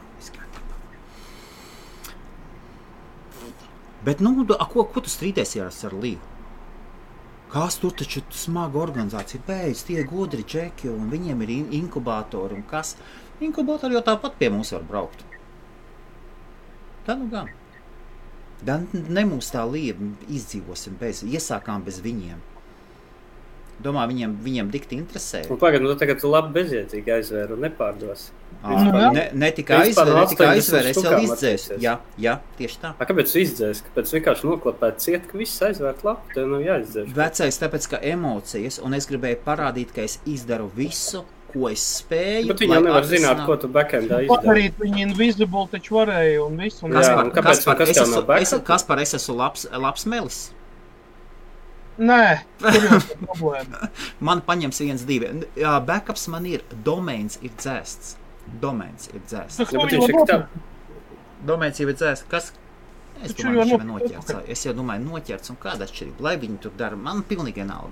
Es izdzēsu Japānas lapu, Japānas lapo sludinājumu dēļ. Nevar klausēs no tevis pa vienu mārciņu nopirkt? Nē, es pa vienu mārciņu, es zināju, man piedāvāja nopirkt, man piedāvāja paņemt pavelti, es teicu pavelti, es atdot nevaru, ar šo projektu ir saistīts mans vārds, es esmu piedalījies izstādēs, mani industrija ir ļoti maziņa, webmaster, pieaugušo industrijas webmaster ir ļoti maziņa, mani personīgi pazīst lielākās ir venturing, ir tālāk jau augstākais investoru līmenis. Tur mani personīgi pazīst. Es braucu uz Frankfurtu tikties un tā. Tīri labas attiecības. Ir hosting kompānija, liela īpašnieki ir pazīstami. Tā ir interesanta industrija, kur ir ļoti maz cilvēki. Un ar šo projektu ir saistīts mans vārds. Un ja es viņu atdošu un sataisīs kaut kādus sūdus, tāpēc, ka regulāri tur vajadzēja sekot, kas tur notika. Tur vajadzēja sekot līdzi un gadījumā. Mr. Bitcoin, tur redzi komentārus Facebookā. Es neesmu tagad skatījies, kas Atskaties tev, Kaspars citīgi uzdod jautājumu, jo, man liekas, reiz 250. Kur? Te ir, jautājums ir, Helmut, es gribu pajautāt BTC challenge. Kas ir CN? Kas ir CN? Jā, kas ir CN? Es nezinu. Es nezinu, kāpēc atbildi, uzdod pretjautājumu. Jā, es nezinu, kas ir CN, tas nav Ķīnas domēnvārds, man liekas. Es nezinu tādu CN, kas tas tāds ir, kaut kāds coins vai kas tas. Ne? Man šī abreviatūra neko neizsaka. Citu kā. Jā. Mana cerība patiesībā, es gribu, lai mūsu latvieši no sākuma pamaina. Lai kopā visi ieraksimies iekšā. Es zinu, ka man pašam hashing jauda ir daudz mazāk nekā daudziem citiem. Nekas. Toties tas starp citu ir viena uzreiz tāds, man tik jākritizē. Jā, super, arī. Paldies. Un jānopelna savu eksistenci uz pirmās lapas. Uztaisi ASIC resistant īpaši. Labi, visi jau viņi sākumā, kā ASIC resistant vispār ir tāds nosacīts jēdziens. Tu jau nevari teorijā uztaisīt kaut ko, kam nevar uztaisīt ASIC. Tas jautājums, cik sarežģīti uztaisīt ASIC, vai tas atmaksājas. Jā. Jo ASIC principā pēc definīcijas ir, ka tu lieto nevis kaut kādu general purpose procesoru, bet tu uztaisi speciālu procesoru, kas izpild tavu algoritmu. Tu tās lies, kas par. Jā, par ASIC. Tā problēma ir kāda ir problēma, ja tu pirms mainos CPU vai GPU, tad tavam coinam ir ļoti viegli, teiksim, viņš ir tīrus tā uz mainingu strādā, viņam ir viegli uzbrukt. Turklāt atšķirībā no ASICiem, man pat nav jāiepērk specializēta aparatūra. Ja es gribu tavam coinam uzbrukt, es ar pāris klikšķiem kaut kādā azūrē varu noīrēt uz īsu brīdi. Jā. Man nav pat vajadzīgi kaut kādi ieguldījumi, ko es pēc tam nevarēšu atpelnīt. Man vienkārši ir uz īsu brīdi jāmīrē jaudumies.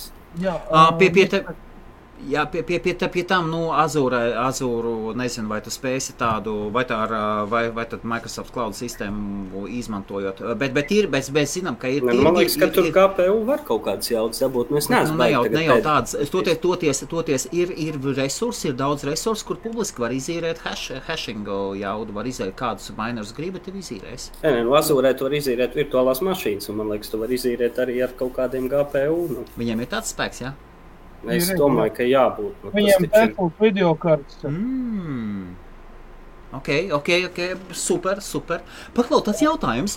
Bitcoin gribēja. Jā, es gaidīju vienkārši te attiecībā uz to, kas ir CN, kas nav coins, viņš ir domājis kriptonaitu. Algoritms.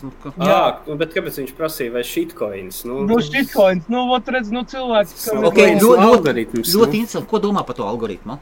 Jā, ko tu domā par kriptonaitu? Tāpēc, ka mēs viņu taisamies izmantot, tas ir Monero pamats, jā. Nē, tur jau nav ko domāt. Saprot, algoritmiem jau tā būtība lielākā jau ir nevis, ka viņš tur viens ir labāks vai sliktāks vai kāds. Tas jau viss ir jautājums. Principā, coinu drošība nosaka to, cik lielu procentu no tā algoritma mainīgi iespējamās jaudas tu kontrolē. Un, jo, teiksim, viņi, teiksim, to algoritmu, ko citu coini ņēma, viņi tā kā bija ASIC rezistantāki, jo viņi, teiksim, vairāk operatīvo atmiņu vajag, lai mainot, un tādā garā. Bet agri vai vēl, jo viņiem uztais tos ASICus. Teiksim, Bitcoinam ir salīdzinoši ļoti vienkāršs algoritms, SHA-256, tur bija viegli ASIC uztaisīt.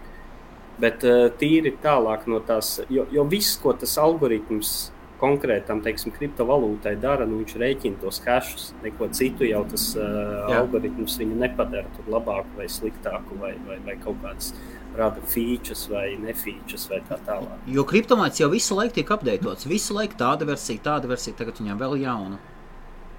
Principā, ja tev ir, bet viņam tam viņam nebija arī ASIC minori jau kaut kā. Nē, viņiem mēģināja, viņam taču forkojās nost, bet viņi paša komūnai iet uz ASIC resistant. Viņiem ir, bet tā kā kriptonētam viņam tak ir paveidi tur viss tā. Un lielākā daļa tak ir ASIC resistant. Daļa tikai ir, kas tur palikās. Daļa tāda, jā, tad viņi Paklau, Bitcoin, jautājums tev. Pats kā pielicis vārds Bitcoins. Kāds misters Bitcoins? Vienkārši Bitcoins. Paklau, Bitcoin tāds jautājums. Bet kaut kāds sers labāk vai Sers Bitcoin. Sers Bitcoin. Nu, aizrāvies, tas vēl jānopelna. Starp citu, baigi svaigi informācija šodien. Pats pirmais, vai viens no pirmajiem makiem, kas izveidos laikam 2009. Gadā Bitcoin. Tur ir sākusies kaut kāda kustība, starp citu. Wow! Un Bitcoins varētu pastāstīt par šo? Vai nezinu, es neesmu. Kas par Sers Bitcoins? Sers Bitcoins, labi. Nē, es nezinu par šito neko. Viņš klusēja līdz 2016. gadam. Jā, tur bija 16. gadā kaut kādas aktivitātes pēdējās bija, jā? Un tā bija klusums, un tagad viņš ir atkal aktivizējies. Tur notiek kaut kādas transakcijas, kaut kādas pārsūtīšanas. Nebūs komentāri, jo man nav, es neesmu to nekādu redzējis. Sir Bitcoin, man ir jums jautājums, Sir. Tu man teici, ka Dash nemaz neizdomāja masternaudes, ka tas jau pirmais parādījās Bitcoinā, vai ne? Kā piedāvājums. Nē, tas Dash, kas Dash radītājs, kā viņš bija, tas Dufels vai kā viņš tas Darkoins, jā, iesākās ar Darkoin, jā. Viņš tās visas savas idejas sākumā tā kā gribēja ieviest Bitcoinā. Un viņas tika tā kā, kritizēja, kad nē, mēs to nedarīsim. Un tad tur ir starp citā starpība, kad ir cilvēki, kas kritiku pieņem un saprot, labi, ja man es te nevaru visus pārliecināt, varbūt tā nevar darīt. Labi, nedaram. Cita klīs domā, tad es taisu savu koinu, tak jūs visi ieskrieties, es esmu krūtāks. Nē, ja viņš ir izdomājis risinājumu, ko tad tagad paņemt un piekrist vairākumam? Es varu pielikt vienu piemēru, piemēram, ir tāds Luke Dash Junior, tāds Džeks, tāds, core developers, tāds vispār tāds interesanti paskata, tāds vārdains Džeks. Viņš vispār dzīvo kaut kādos ASV dienvidos, kaut kādā, man liekas, privātu mājā, katolis ļoti ticīgs, un viņam kāds 6 bērni un tā tālāk. Bet arī baigais Bitcoin. Un viņš tur reāli fišku rubīja. Un viņš ir tas, kas visvairāk cīnās par to, ka vajag Bitcoin to bloku izmēru nevis palielināt, bet ka viņu vajag taisni samazināt, jo ka šobrīd blokķē daudz pārāk strauji. Okay. Bet viņš, teiksim, nevienā brīdī, cilvēki tur... Tiksim tā, viņš pats saprot, ka to nevar darīt, ja nav konsensus, ja cilvēki tam vairums nepiekrīt, tad to nevar darīt. Lai cik man liktos, ko viņš tā vietā dara, viņš mēģina tā kā visādus cilvēkiem iestāstīt, likt pierādījumus, tāpēc, vai ne? Bet, un pa viņu teikt, tu skaidri zini, ka viņš tāpēc neforkos prom no Bitcoin vai netaisīs savu kaut kādu altcoin. Paklau, traks jautājums. Bitcoinu var noforkot, uztaisīt ASIC resistant. Tu tikai smējieties, nesmējieties, SHA-256 var uztaisīt ASIC resistant? Nē, ne jau SHA-256, kā tad uztaisa ASIC resistant? Tas ir dumšs jautājums, es domāju, bet ne man vienam. Kāpēc mums jāforkojās no Monero, vai kāpēc mēs nevaram no paša papiņa? Tu vari noforkoties un nomainīt SHA-256 ar kaut kādu citu algoritmu. Kāda jēga tad? Tad tu dabūsi to savu ASIC resistants. Tādā ziņā, ka nebūs neviena ASIC tam. Nē, paņemt noforkoties no Bitcoina, paņemt viss, kas tagad ir, un uztaisīt kaut kādas mazas izmaiņas, ieviest ASIC resistant, apstāties uz GPU. Bet ASIC resistants tu uztaisi nomainot mining caching algoritmu. Mazlietiņi nomainot. ko nozīmē mazlietiņu. Tu nevar mazlietiņu nomainīt. Jā, tur būs pilnīgi. Es tev varu iedot, saprotu, neviens no mums, un pat principā visas kriptovalūtas, kas ir mēģinājušas kaut kādas savu divriteni izgudrot un savus algoritmus izdomāt, visi ir ļoti iebērsušies. Nu, to mēs tagad taisam eksperimentu, mēs skatīsimies. Nē, tas nav nekas tur jāeksperimentē, tas ir gadu desmitiem pierādīts, ir tāds kriptogrāfs Bruce Schneiers. Viņam ir tāda Schneiera teorēma. Viņa skan tā, ka pilnīgi jebkurš cilvēks spēja uzrakstīt šifrēšanas algoritmu, ko viņš pats nespēja uzlauzt. Jā. Arī mazs bērns uzrakstīs šifrēšanas algoritmu, ko viņš nevarēs uzlauzt, bet atnāks gudrāks džeks, paskatīsies uz to viņa papīrīt un pēc minūtes būs viss atšifrējis, vai ne? Okay. Un tieši tas pats ir ar hashing algoritmiem, tur jau ir ļoti sarežģīta matemātika, kas ir gadu desmitiem attīstījusies.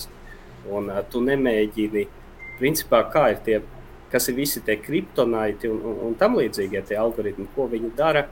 Viņi paņem vairākus hash funkciju, algoritmus un samet vienā čupā. Mēs izlaidīsim caur šito algoritmu, tad caur šito.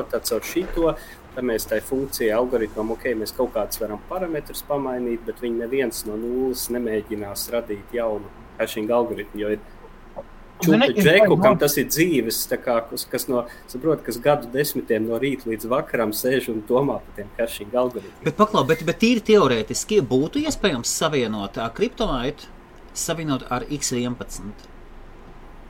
Ko nozīmē savienot? Kā pareizi būtu sapārot kopā Monero ar Dashu? Ja tev būtu tas uzdevums, ko tu darītu? Helmut. Tam kādu hashing algoritmu lietot. Es sapratu, dumšs jautājums. Kriptovalūtas īpašības, tam nav nekāda sakara. Tu vari, tas, ka tu noforkos Bitcoin un ieliks viņam kaut kādu, Dasha vai Monero mining algoritmu, tas jau nedos tev kaut kāds Dash vai Monero citas īpašības. Viņš pamatos paliks tāds. Jo tam hashing algoritmā ir tikai tāda viena detaļa. Jā. Man ir viens skaidrs, kas bija savā laikā, pirms kāda, jau krietna laika, bija baigi labā Hollywoods filma. Es to saistībā par algoritmiem, par uzlaušanu, vispār jau. Filmas sižets bija tāds. Centrāla izlūkošanas pārvalde un šis NSA vai kas tas Nacionālais drošības centrs. Nacionāla drošības aģentūra. Jā, aģentūra, speciālusi speciālu kriptēšanas programmu šifru, kur nevar uzlauzt. Viņi bija izlikusi viņu publiski, iestrādājot iekšā kaut kādā rēbusā, kuram ielikts krustvārdu mīklu žurnālos, un čipa vajadzēja atmet, un neviens nevarēja. Un pienāca kaut kāds 7 gadus vecs ar autismu bērniņš, un tas filmas sižets, un viņš vienkārši skatoties uz to rēbus, atrada tur iešifrēts telefonu numurs, pa kuru vajadzēja pazvanīt. Jā, tas ir, Tas ir tas moments, teikt, ar tā sāls ir tāda, tu vari taisīt algoritmu un taisīt šifrēšanas programmu un vēl kādu tu vēlies, bet vienmēr atradīsies kāds. Bitcoins ļoti pareizi. Kādā laikā Enigma kā tika uzlausta Lielbritānijā, matemātiķu grupa vienkārši izgudroja to Enigmas algoritmu no jauna, izejot to pāri. To, ko Kristaps... Tikai tādam mērķim uzbūvēja. To, ko Misters Bitcoins pateica, Misters Bitcoins pateica, ka algoritma uzdevums ir darīt vienu funkciju, un tas nav saistīts ar funkcionālu, vai ne?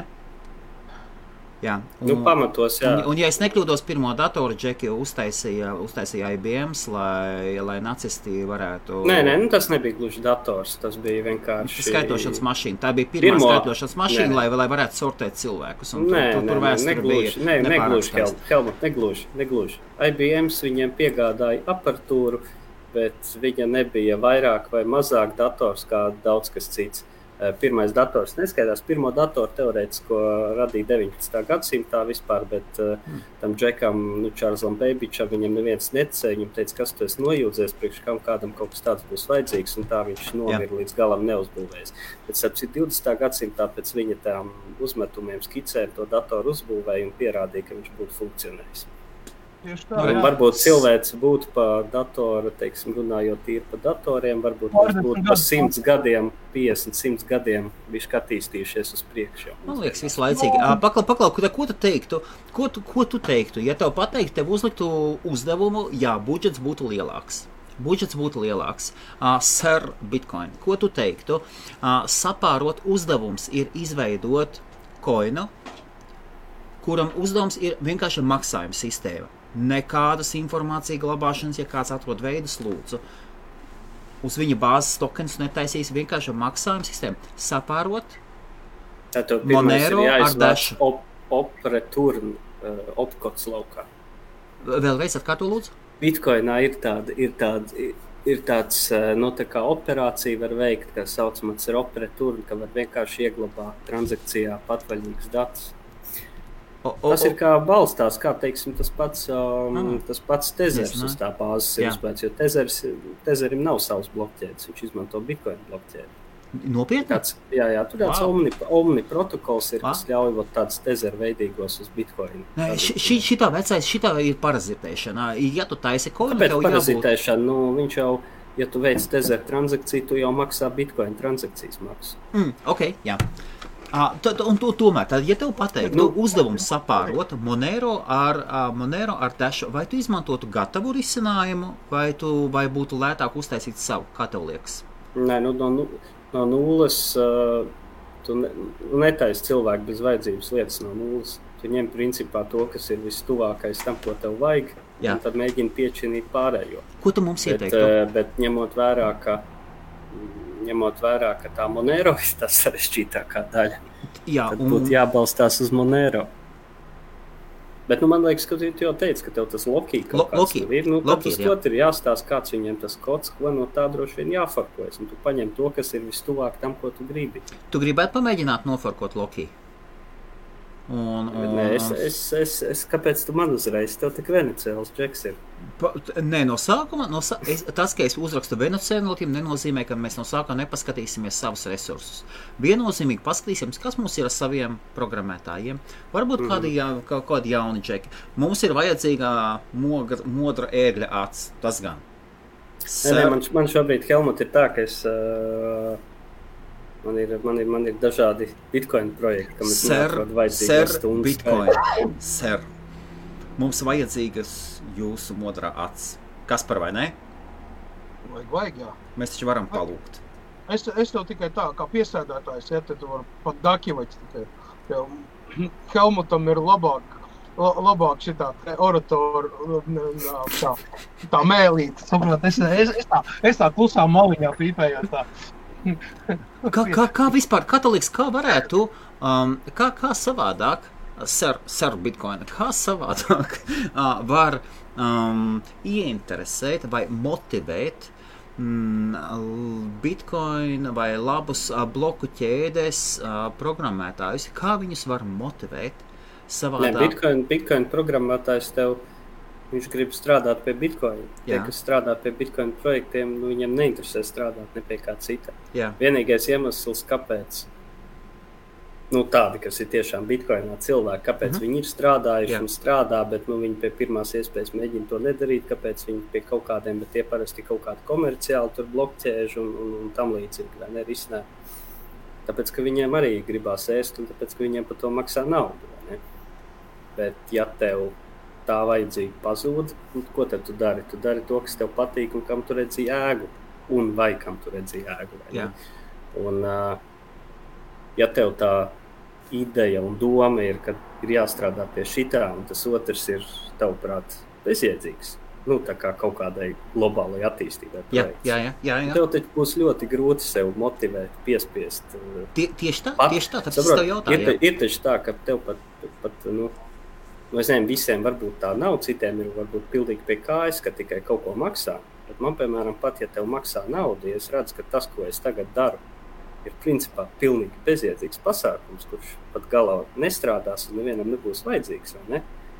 Tad man rodas tāda diezgan liela piespiešanos, tas būs jādara. Jo tu, gribās vienkārši tev tas skaties vēlreiz, mēs taisam reālu real life case study.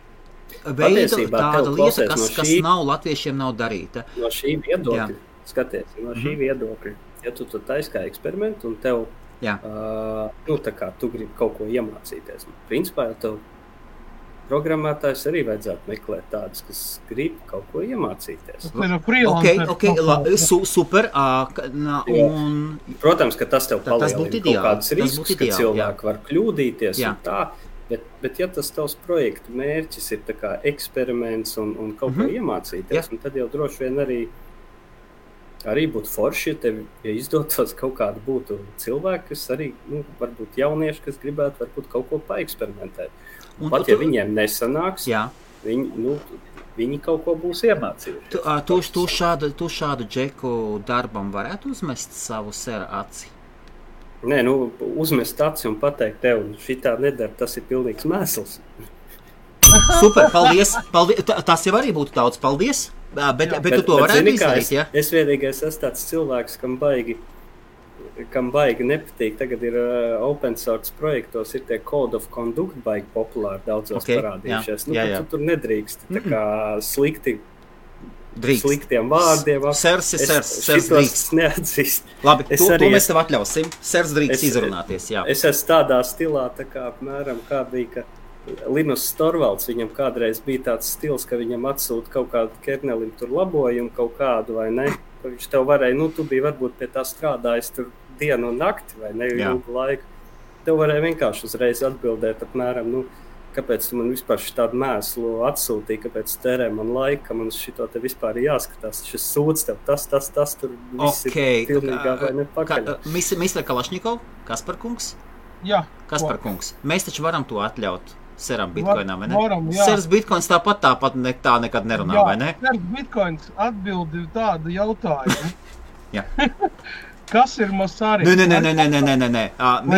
Misters Kaspars Gaveika, lūdzu nepārbaudi sera bitcoina zināšanas. Vēlreiz, šī džeka labojums, ieteikums ir pieņemts Bitcoin korai. Viņš ir labi, tu jau te man tagad vecais, ir lieta, ka uztrāpīja ego. Vecais, mēs lēnām stūrējam seru Bitcoinu, lai viņš mums palīdz, lai modu acis uzmet virsū. Tu viņu mēģini... Pagaidi, viņš veselu pusstundu gaida atbildi. Kas ir Masari? Kā to raksta? Es nevaru atrast. Nezinu, Masari, nezinu. Es nezinu, es ir dumšs. Tas ir programmistam jautājums. Es nav programmists. Masari, es nezinu, kas ir Masari.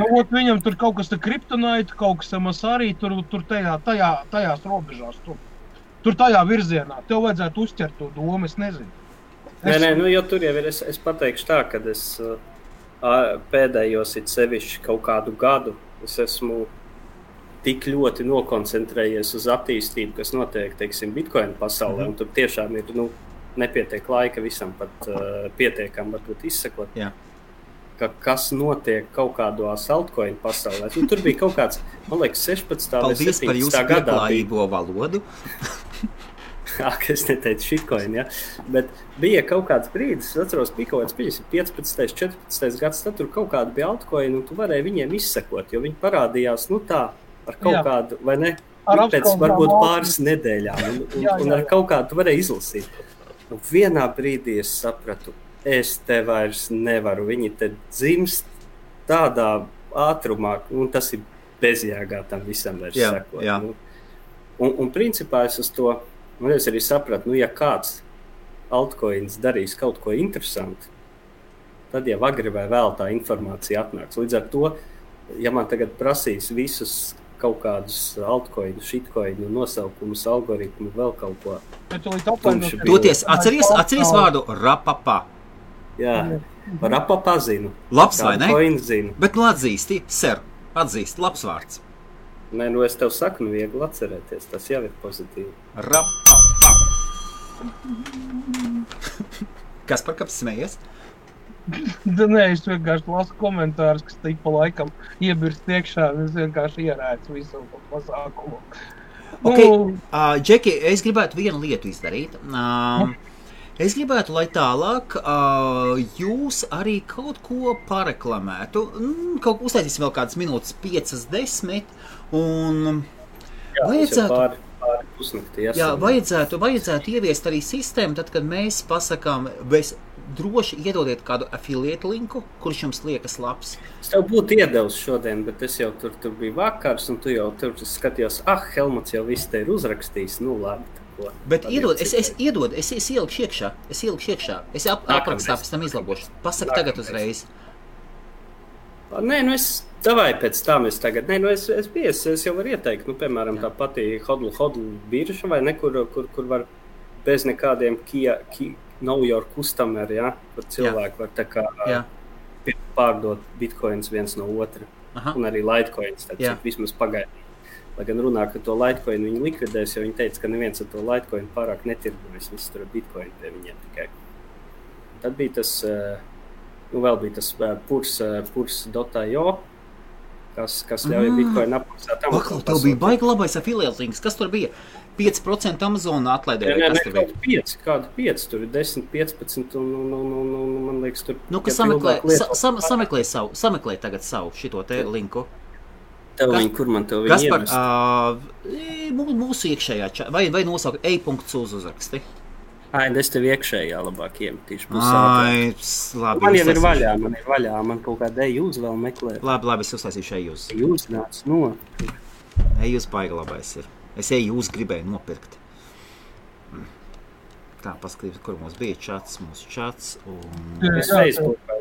Facebookā, ok. Tu domā šitajā te iemest? Labi, var arī Facebookā. Var arī šeit. Mēs to visu atradām. Es tikai tagad ieraudzīju, ka te arī taču pareizi mēs taču. Jā, ok. Copy link adresu uztaisīsim, ieliksim iekšā.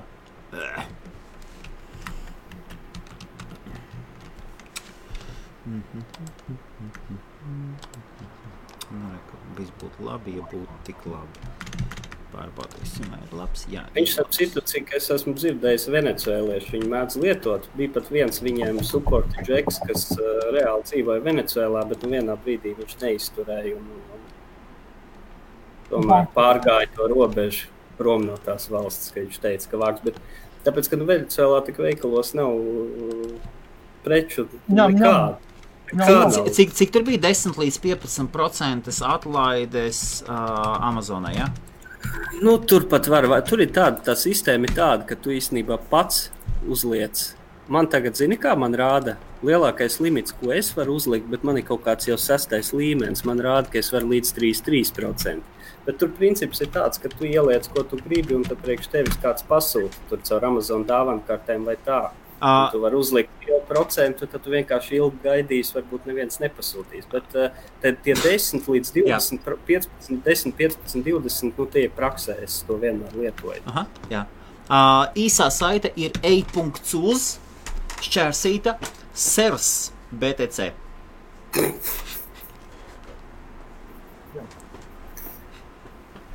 e.uz sers S-E-R-S, sers, Bitcoin. BTC. Kas par ko tu vēlies pareklamēt? Kas par tu rādīji, ka tev datorā aizmugurē būs pieejami, ja? Nē, man ir pils, man visu laiku ir dators pieejami. Man ir tagad mobilās workstation stacijas šāds, te Z-book, HP Z-book. 2., 3. ģenerācijas tāds ar labām grafiskām kartēm iekšā, ar Full HD displejiem, tur vēl visādām lietām tādu man ir daudz. i7 procesors bāzes. Tad ir 7. paudzes ProBook. Tie jaunie, kas ir uz 17, 18 gadu šādi te. Te ir īstenībā, ir daudz Lenovo jauni ir un pārsvarā tagad HP nāk iekšā. Un Dell jaunie arī. Starp citu, Kaspar, man tas Dells, es tur toreiz to BIOS update uztaisīju. Jā. Vai ne visu? Un viņš man arī pārstāja pīkstēt, viss tagad strādā. Aleluja! Izrādījās, ka vienkārši vajadzēja to arī izdarīt. Tas ir tas, ko es tev teicu? Nu, klaus vienkārši. Nē, tu man vien brīdi jau teici, ka vai tik tev nevajag uz garantiju sūtīt. Es tā negribēju to garantiju, ka es darīju visu. visu, ko var izdarīt. Kristap, es tev teicu, ja tas neiet, tad jā, tāpēc, ka es jau to datoru neredzēju fiziski, saprot?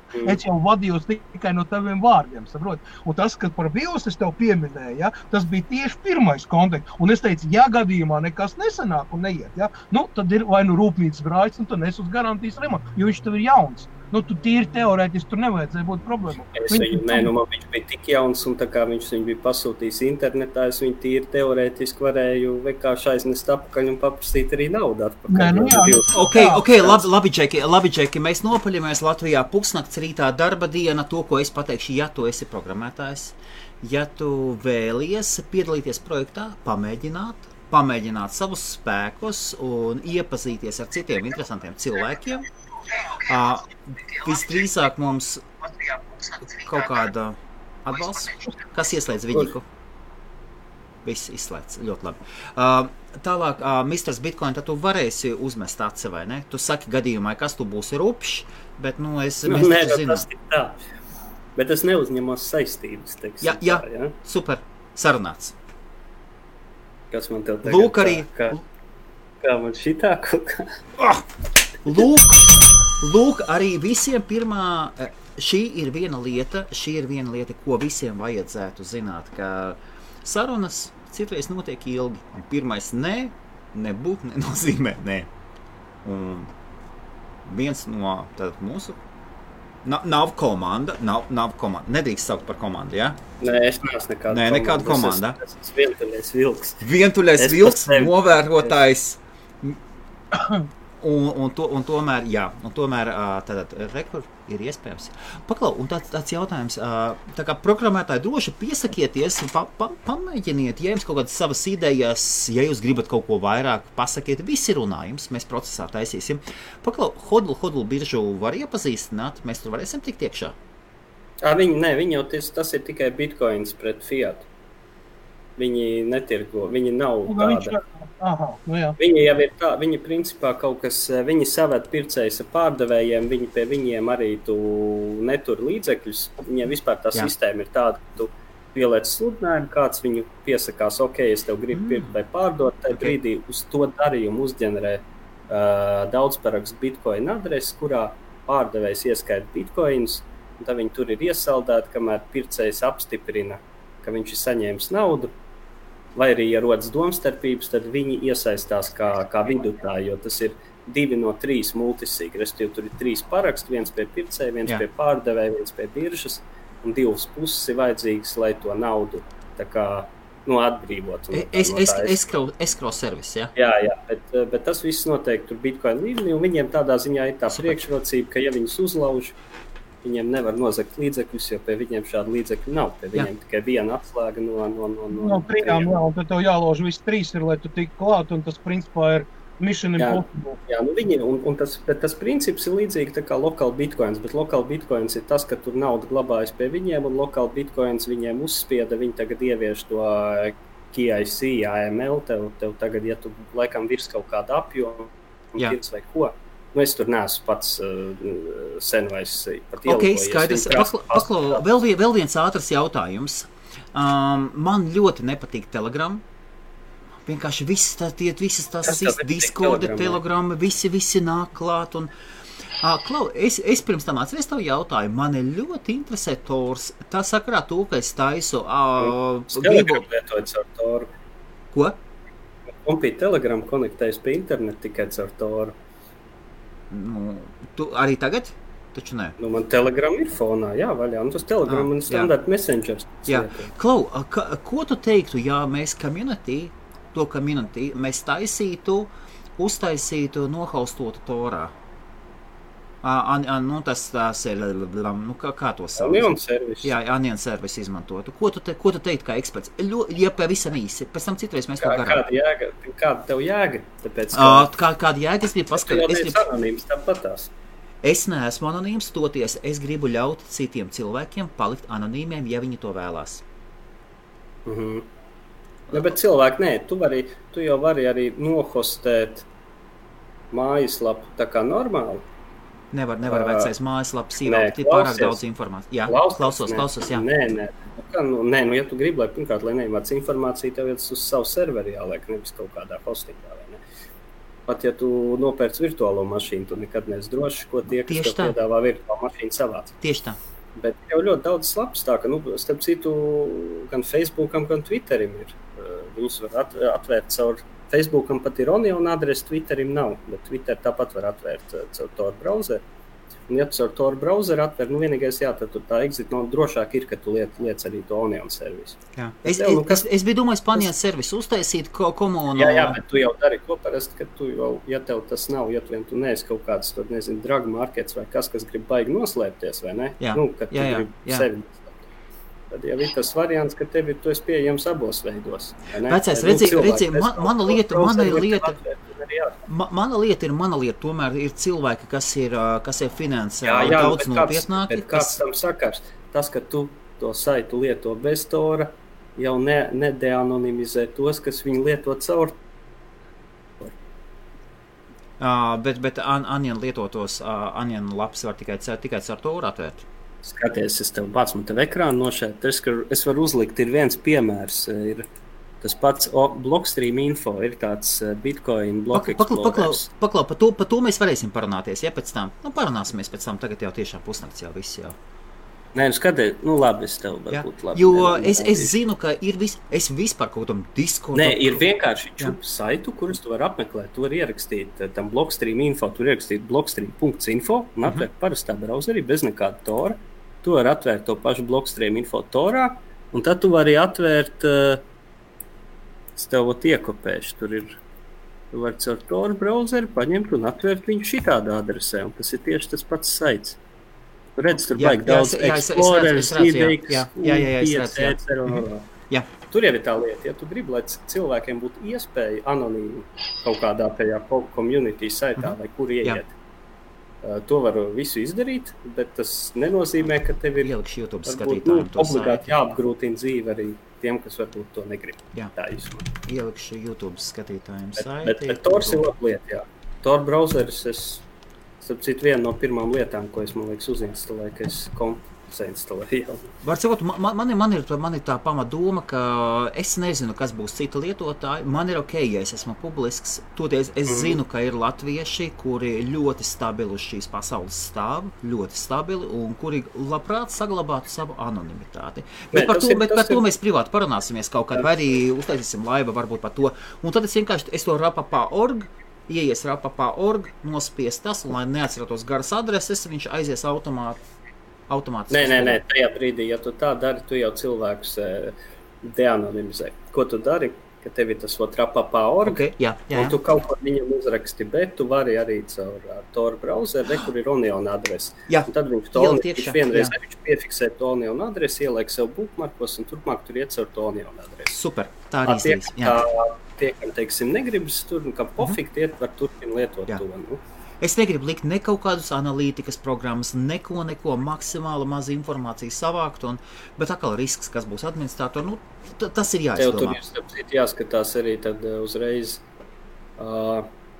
kur tu hostē tās lietas, jo tur jau ir tās jurisdikcijas, kas tev pieprasa. To Lielbritānijā hostēt nedrīkst, tāpēc, ka Lielbritānijas hosting kompānijas padodas. Pats es bijis, ka man drošības policija prasa, mums te vajag tādas tur, vai ne, IP adreses, ko es saku, es nezinu, man tur jāstāsta, vai man tur vispār ir tā informācija. Tad apmēram saku, kā, bet tev taču tur ir jāglabā pēc likuma, tik, tas, vai ne? Lai gan es tur nezinu, ja es pateiktu, ka, es nezinu, man tur nobruka disks un viss pazuda, cietumā jau man neieliktu, vai ne? Bet tā pirkstu pakratīs. Dzīvu jau man pačakarāt kaut kādā veidā. Tā pirkstu pakratīs un paurbināt. Nu ko, Džeki, Rapapa projekts ir oficiāli atvērts. Lūk, ievācam informāciju, skatāmies un liels paldies Seram Bitcoinam, ka brīžam uzmetīs savu. Es zinu, ka tu esi baigi aizņemt. Es zinu.